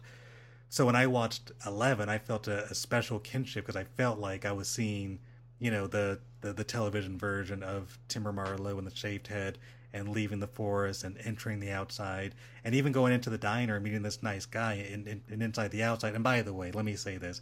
I'm in no way implying that the Duffer Brothers read my book or got inspired by any ideas. I just in my brain saw these connections.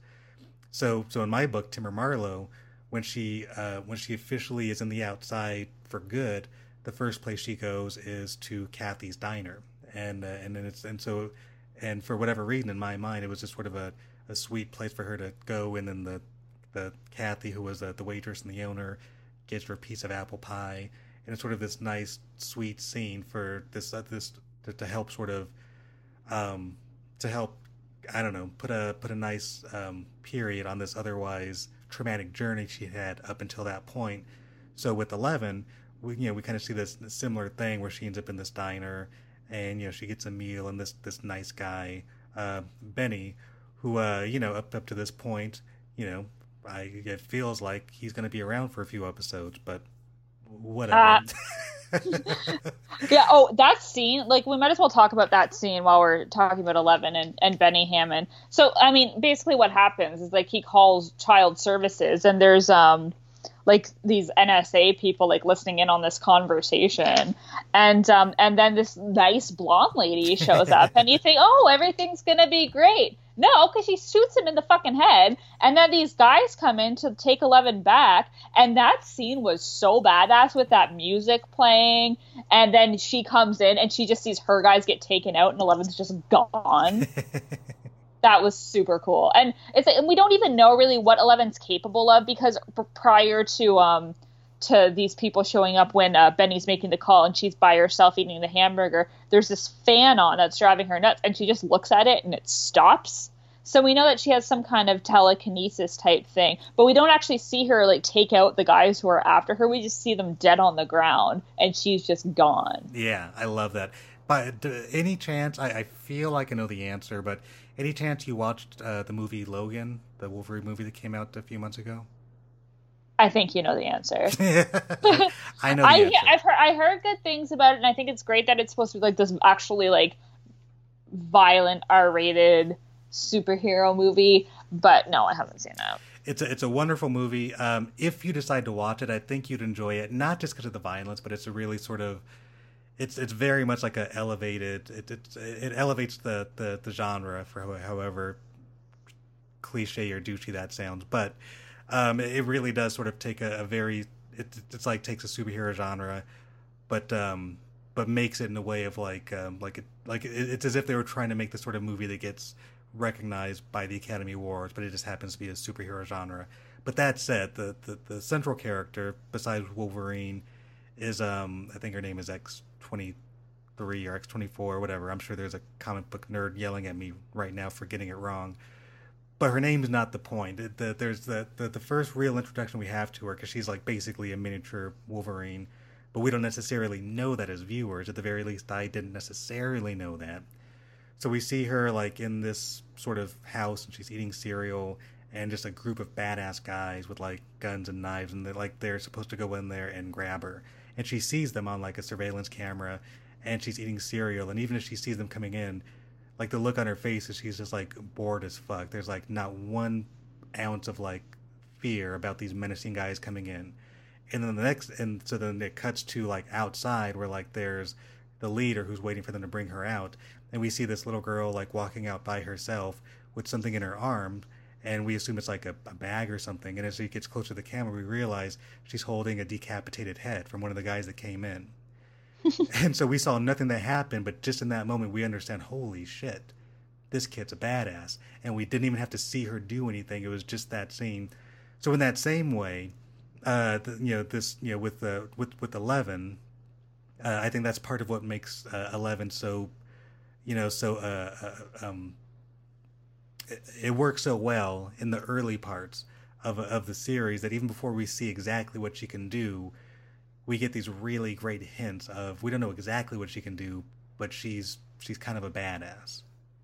Yeah, indeed. And then I am going to want to backtrack a little bit to talk about some of these other points, but just that, so it's basically Will's gone missing, and people know about it now, and so Mike blatantly defies his mom's orders to stay at home, and he rounds up his crew via walkie-talkie, and they go out in the rain in the woods looking for Will. And meanwhile, this 11 girl has just run away from these people who are after her, and the climax of the episode, the cliffhanger, it ends with them running into each other. Mm-hmm. And it's like, what the fuck, in the rain, and it's just like there could not be a better hook, like, absolutely, to make you want to keep watching. Like, that these people, this weird science lab thing has come and collided with these kids in their normal world looking for their missing friend. Yeah, and even going back to like the beginning of the episode, right? We start with the scientists running from something mysterious and ultimately getting killed. Cut to the Sweet Boys playing Dungeons and Dragons, and just by the juxtaposition of those two things, you know that whatever is happening in these two scenes, at some point they're going to have to intersect. And so when we get to the end of the episode 11, we can pretty much safely deduce that she's connected to whatever happened in that lab. And so now we get that collision at the cliffhanger of the thing that happened in the science lab, the Sweet Boys playing Dungeons and Dragons, that they now intersect, and then that's the end of the episode, and then roll credits. And thank God for Netflix, because we don't have to wait till next week. We can just binge watch at our pleasure. I would love to hear some statistics on, and I don't know if Netflix must have them, but what they release and all that, but how many people watch the pilot episode and immediately watch the second episode? That would be very interesting to know. I just like to touch on some of the other characters real quick. We don't need to go through every single scene, but we talked about Joyce Byers and her mullet. But like we didn't really talk about Jonathan too much, and he's a character who's gonna be very important later on. And I loved the scene where we meet them and he's making breakfast, because you immediately get this whole family dynamic and that they all love each other, but that like financially whatnot, they're struggling. I mean, she has to support a whole household on her own. Yeah. And this isn't a super spoiler. We're gonna find out that she's a cashier, so she's not making big bucks. And you just really feel for Jonathan, especially because he's making breakfast and Will's not up yet because they still think he's around. And so he's making breakfast for his whole family, which usually the parent makes breakfast for when the kids are at least, still in school. Mm-hmm. And then she's chastising him for not waking him up. And here he is making breakfast. And then they find out that he's gone and they don't know where he is. And so then she is berating him about, oh, where were you last night? And it turns out that he was working and making some extra money for the house. And then he gets in trouble for that. So like the kid can't win. And by the same token, you don't think Joyce is being this really horrible, awful mom, because it's just, she's panicking because her kid's missing. But you really get that whole dynamic, and you really just feel for Jonathan as, again, he's one of these alienated guys. We're going to see him later on alienated at school, and he's kind of alienated in his own home because he's this like halfway between an adult where he's supposed to do all these adult things, but he's not supposed to pick up a shift to support the house, but he's also a kid too, but he's not as young as Will, so he doesn't get this nurturing either. So he's a very fascinating character. Yeah, and also in I think like in storytelling terms, it's the way that we meet both him and also his mom, Joyce.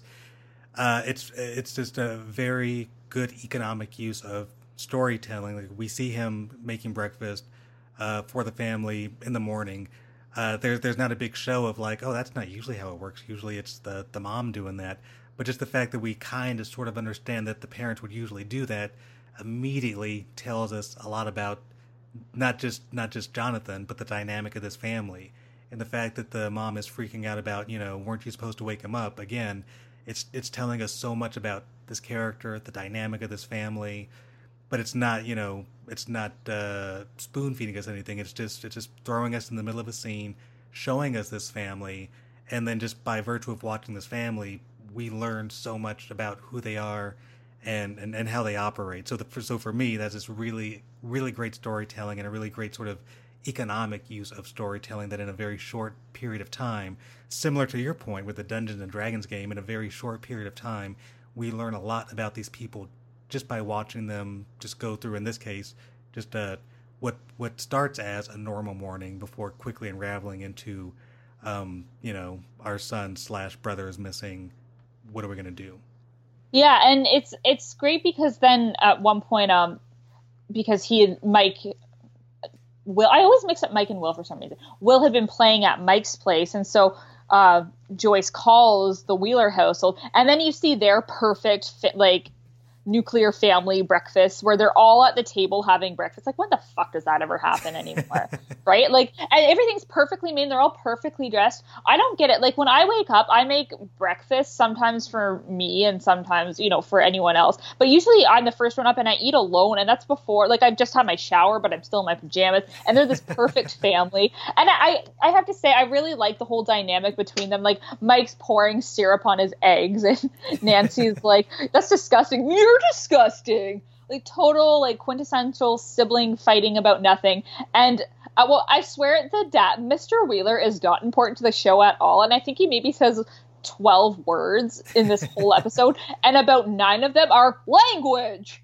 So I find that so funny, and yeah, just like the chaos that goes on in the Byers household, even when Will's not missing, and this perfect Wheeler family breakfast scene. And I just have to say, like, from a filming standpoint, I don't get why they have a toddler sister. She doesn't do anything. She's not part of any plot, and that's just a child that you have to pay for just eating scrambled eggs and being a risk liability. I don't get it, but I don't know. I'm not a parent, so I don't know. But I'm like why have 3 of these freaking things, right? Like, so that's just my thoughts on that. Yeah, I don't know either. But also too, like the perfect, like again, we've got this juxtaposition between the relative chaos of the Byers household and then the relative picturesque idealism of the Wheeler household.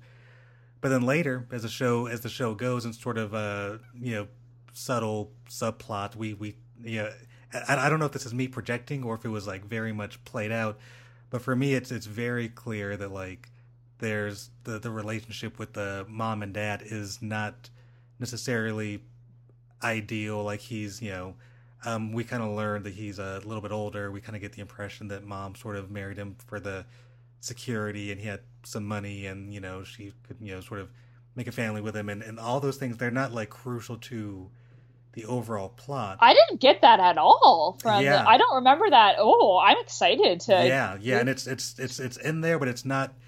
They don't hit you. Like I think it sort of it came from, and again, like I don't know if it was from a conversation that she was having with her daughter Nancy, or if it was just me sort of extrapolating. Oh, I think I know what you're referring to now. Okay. But yeah, and so I think the fact that he is a little bit older than her, that it was sort of, and also like it's like the mom, just because I sort of know that people like this exist, and I know them myself, where they will, they do like to have that ideal exterior, even if their life is more closely related to the Byers internally. It's as long as the exterior represents this ideal picture, then they're satisfied. They would rather you think things are perfect than things actually be perfect. And so I feel like there's a lot of that going on in the Wheeler household. Okay. Yeah, I can totally see what you're saying. And just to kind of nitpick or ask something that's not relevant to any plot or anything like that, there's a scene with the Wheelers having their perfect dinner later at the end of the episode when Mike's saying that he wants to go look for Will, and Nancy wants to go quote unquote study with Barb. Study Steve's cock, and then like they get mad and they storm up from the table, and then the mom gets mad at the dad, and he's just kind of like, what did I do? She has a wine glass, like she's drinking like with liquid in it, and it looks to be like the color of apple juice, and I'm a very big fan of the wine, and I'm like, what the hell kind of wine is that?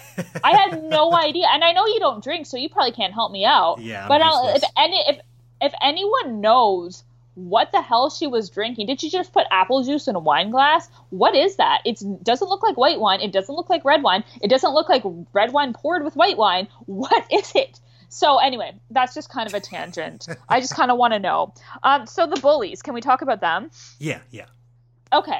So I am so glad that they introduced this aspect of the story, because it really gets me invested, because when I see these type of characters, I start to like shake a little bit and my peripheral vision goes all white. Like, I really hate these characters, and I'm really, really, really looking forward to them getting their comeuppance. Like, it's very tough for me to watch, but it's okay because I know something bad will happen to them later. But I get so invested in them. But I do have to say, for all the brilliance that is this episode, I can forgive this scene, but I have some major issues with it, because like the kids, Mike and Dustin and Lucas, show up at school, and at this point they're just they're not worried about where Will is. They think that he probably just went to school early to study for a pop quiz or something like nerdy like that. And so they're just kind of putting their bikes on the rack, and then they see the bullies coming, and they just kind of wait for them. Like, they don't, like, say, like, oh, here's, like, douchebag and his friends, let's go. They just kind of, like, wait to be verbally abused. and I get that there might be something where it's like, well, they're just, like, beat us up if we don't wait for them. But they didn't say anything like that. So it seemed like they just kind of waited around for the purpose of establishing that these guys are the bullies, which just, it seemed a little weird to me. I can appreciate that a little bit. I think that makes sense to me. I think I can like, I was never outright bully, but I think I sort of remember the feeling of, say, if I was in the process of being, even if it was like playfully bullied or picked on, where like I wasn't having fun but they were having fun, so let me just pretend like this is cool even though I wish this wasn't happening, as opposed to, just running in a different direction or whatever. So I can sort of connect with the not even whatever the neutral version of fight or flight of just kind of frozen and just this will just happen until it's done happening. I can whatever that is, I can connect with that. But the way you explained it, I can imagine the feeling of like, why would they sit there or why wouldn't they leave? But I can also personally sort of recall, situations of like somebody who maybe they weren't necessarily my friend, maybe they were sort of being like bully-esque, but it was just playful enough that it didn't appear to be like mean-spirited, so I'll just kind of hang out for a second and not make a big deal out of it, because then maybe it'll be over soon, that sort of thing. So I can see both ends of it, I suppose. Yeah, I get that. And like once the scene was happening, like with how their responses were and all that, it was totally natural and really well done. And at one point these bullies tell Dustin to do this weird arm thing where he can crack his arms. And I get that, like once they're there and they're telling him to do this thing, whatever. But just there was like a point where there's like a good 3 seconds where they see the bullies show up, and I don't even know if the bullies saw them at that point. But like I just figured if I were them, whatever, like they're standing there, it'd be weird to walk away. But before the bullies see them, if I saw them first, I would try and just get the fuck away from them as far as possible to just avoid anything. And it just seemed like they were kind of just waiting for the scene to start almost. So there was that. But I mean, I'm being very, very nitpicky. But let's get to the high school, because can we talk about Barb for a second? Sure. Okay, this is not a spoiler at all. My first thought when I saw this character is poor Barb. That's my first thought. Because here's the thing, like she's actually a very pretty girl. This actress, Shannon something is her name, and she's actually a very pretty girl, but she is not wearing an outfit suited for her body. And she's a beautiful, full-figured woman, but that outfit, those mom jeans and that pilgrim shirt, and let's just get to the glasses. As someone who's had like a full-time prescription since they were 14 years old, I am so grateful that I was born the year that I was, and that I got to wear glasses that did not look like that. Like those big Coke bottle things. Like you just feel for this girl, right? She just is so sweet, and it's like life is cruel sometimes. Life is really cruel. Poor Barb. Yeah, I think I had similar thoughts, not quite to that degree, but similar thoughts insofar as that, like, not even in a cliche way, but this character is written and designed in a very specific archetype of high school kids, but it's also not unrealistic, like that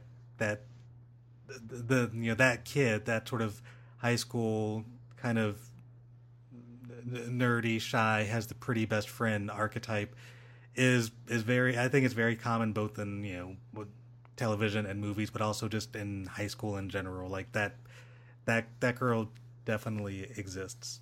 Yeah. Oh, and I was totally Barb back in high school. Like.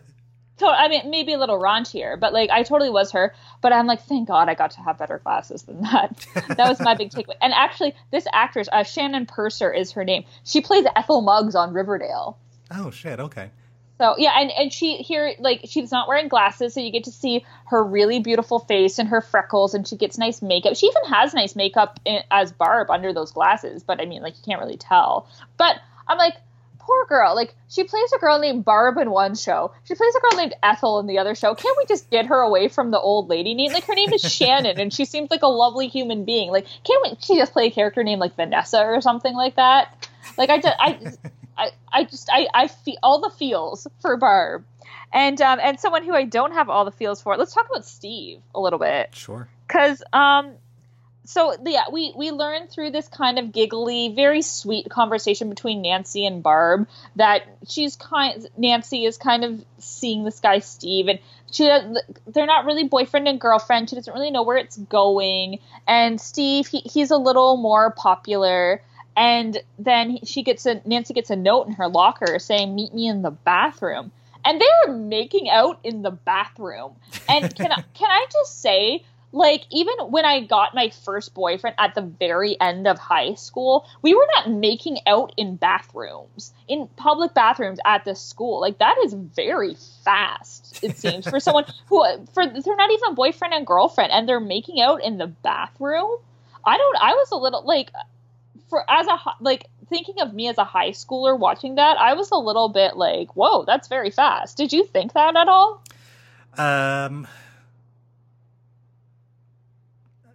Not really, but I would say, like, I would maybe put it in the same conversation as Will Byers loading a gun and preparing it to protect himself. That even if it did seem kind of fast, I accepted it as, like, okay, well, if this isn't normal, I'm learning something very specific about these two characters.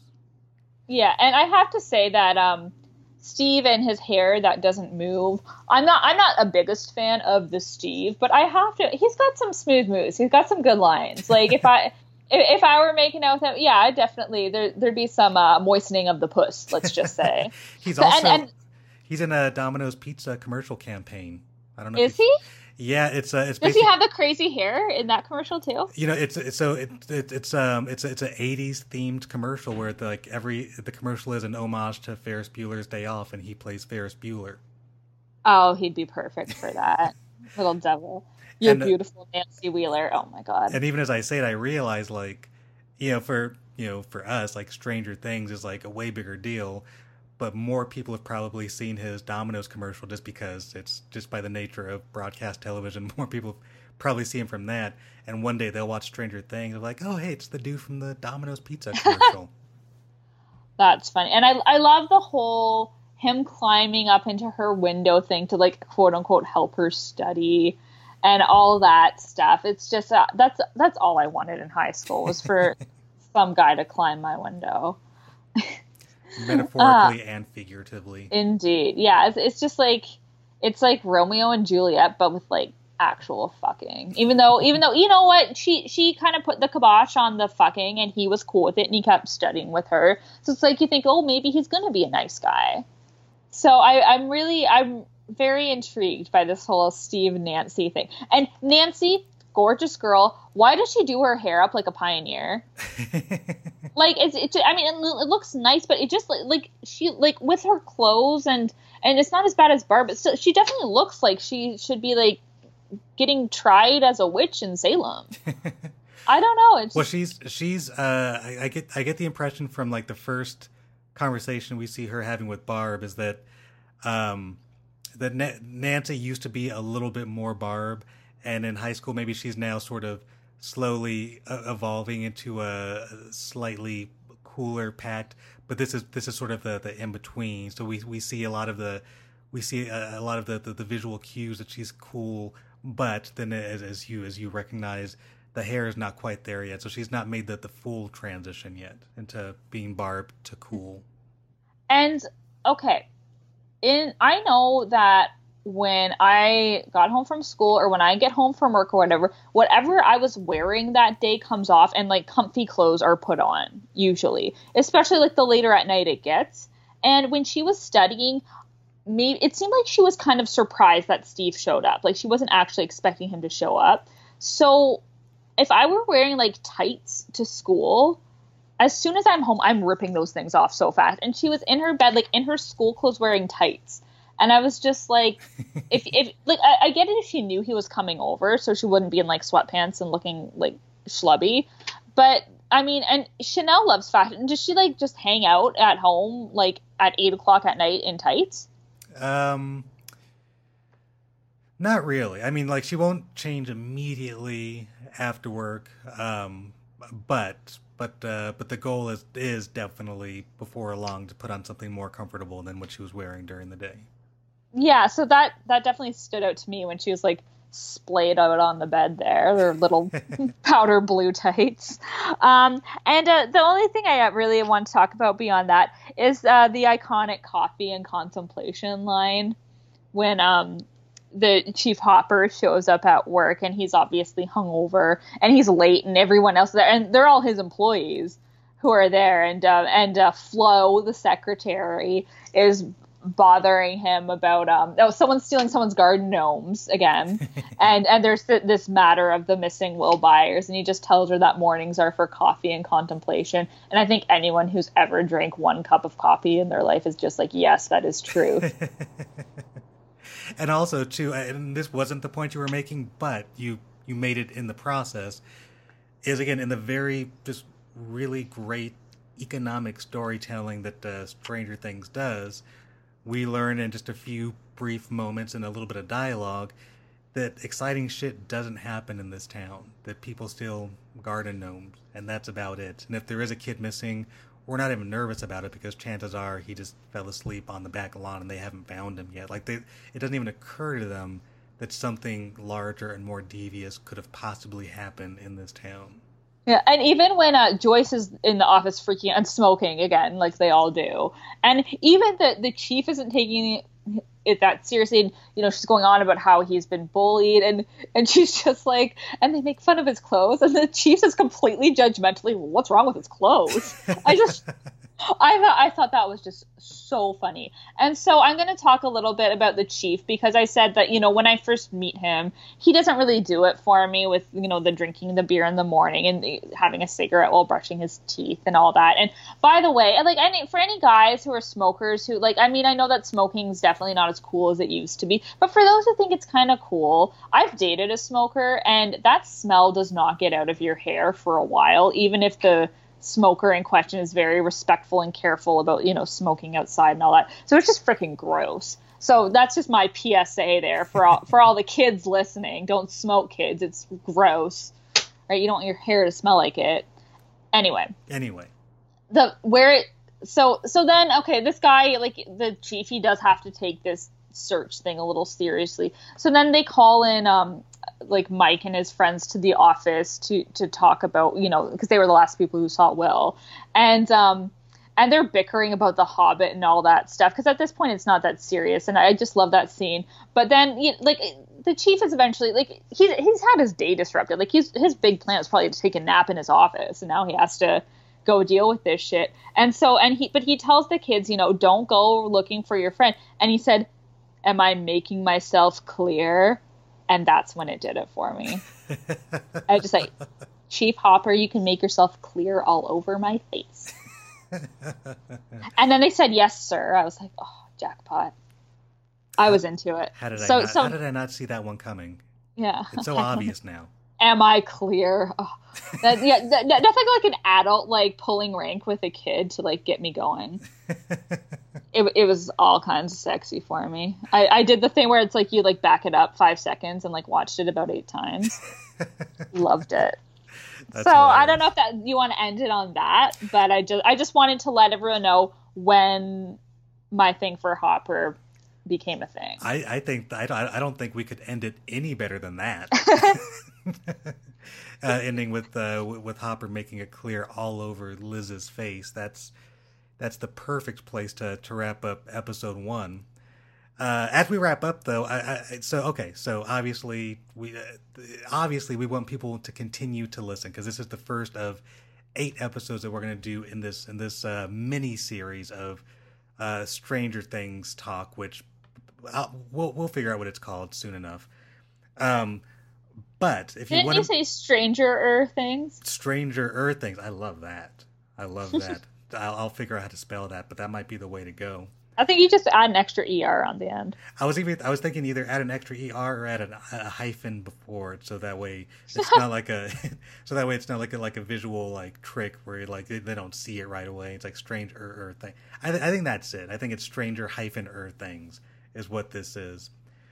We definitely want to make sure people are getting every one of the next 8 episodes. So if you're not already subscribed, the easiest way to make sure that you get every episode of this mini-series and every other episode of the podcast is to subscribe. And the easiest way to do that is on iTunes. Just go to iTunes, subscribe. It's free. And for the next 7 weeks, including today, 8 weeks, you'll get Liz and I talking about Stranger Things. It will just magically appear in your iTunes list. You have nothing else to do except subscribe. So do that. If you're not an iTunes listener, Stitcher Radio is also a place where you can listen to the show. Catch it at Stitcher.com. Again, it's free. I think you can also subscribe.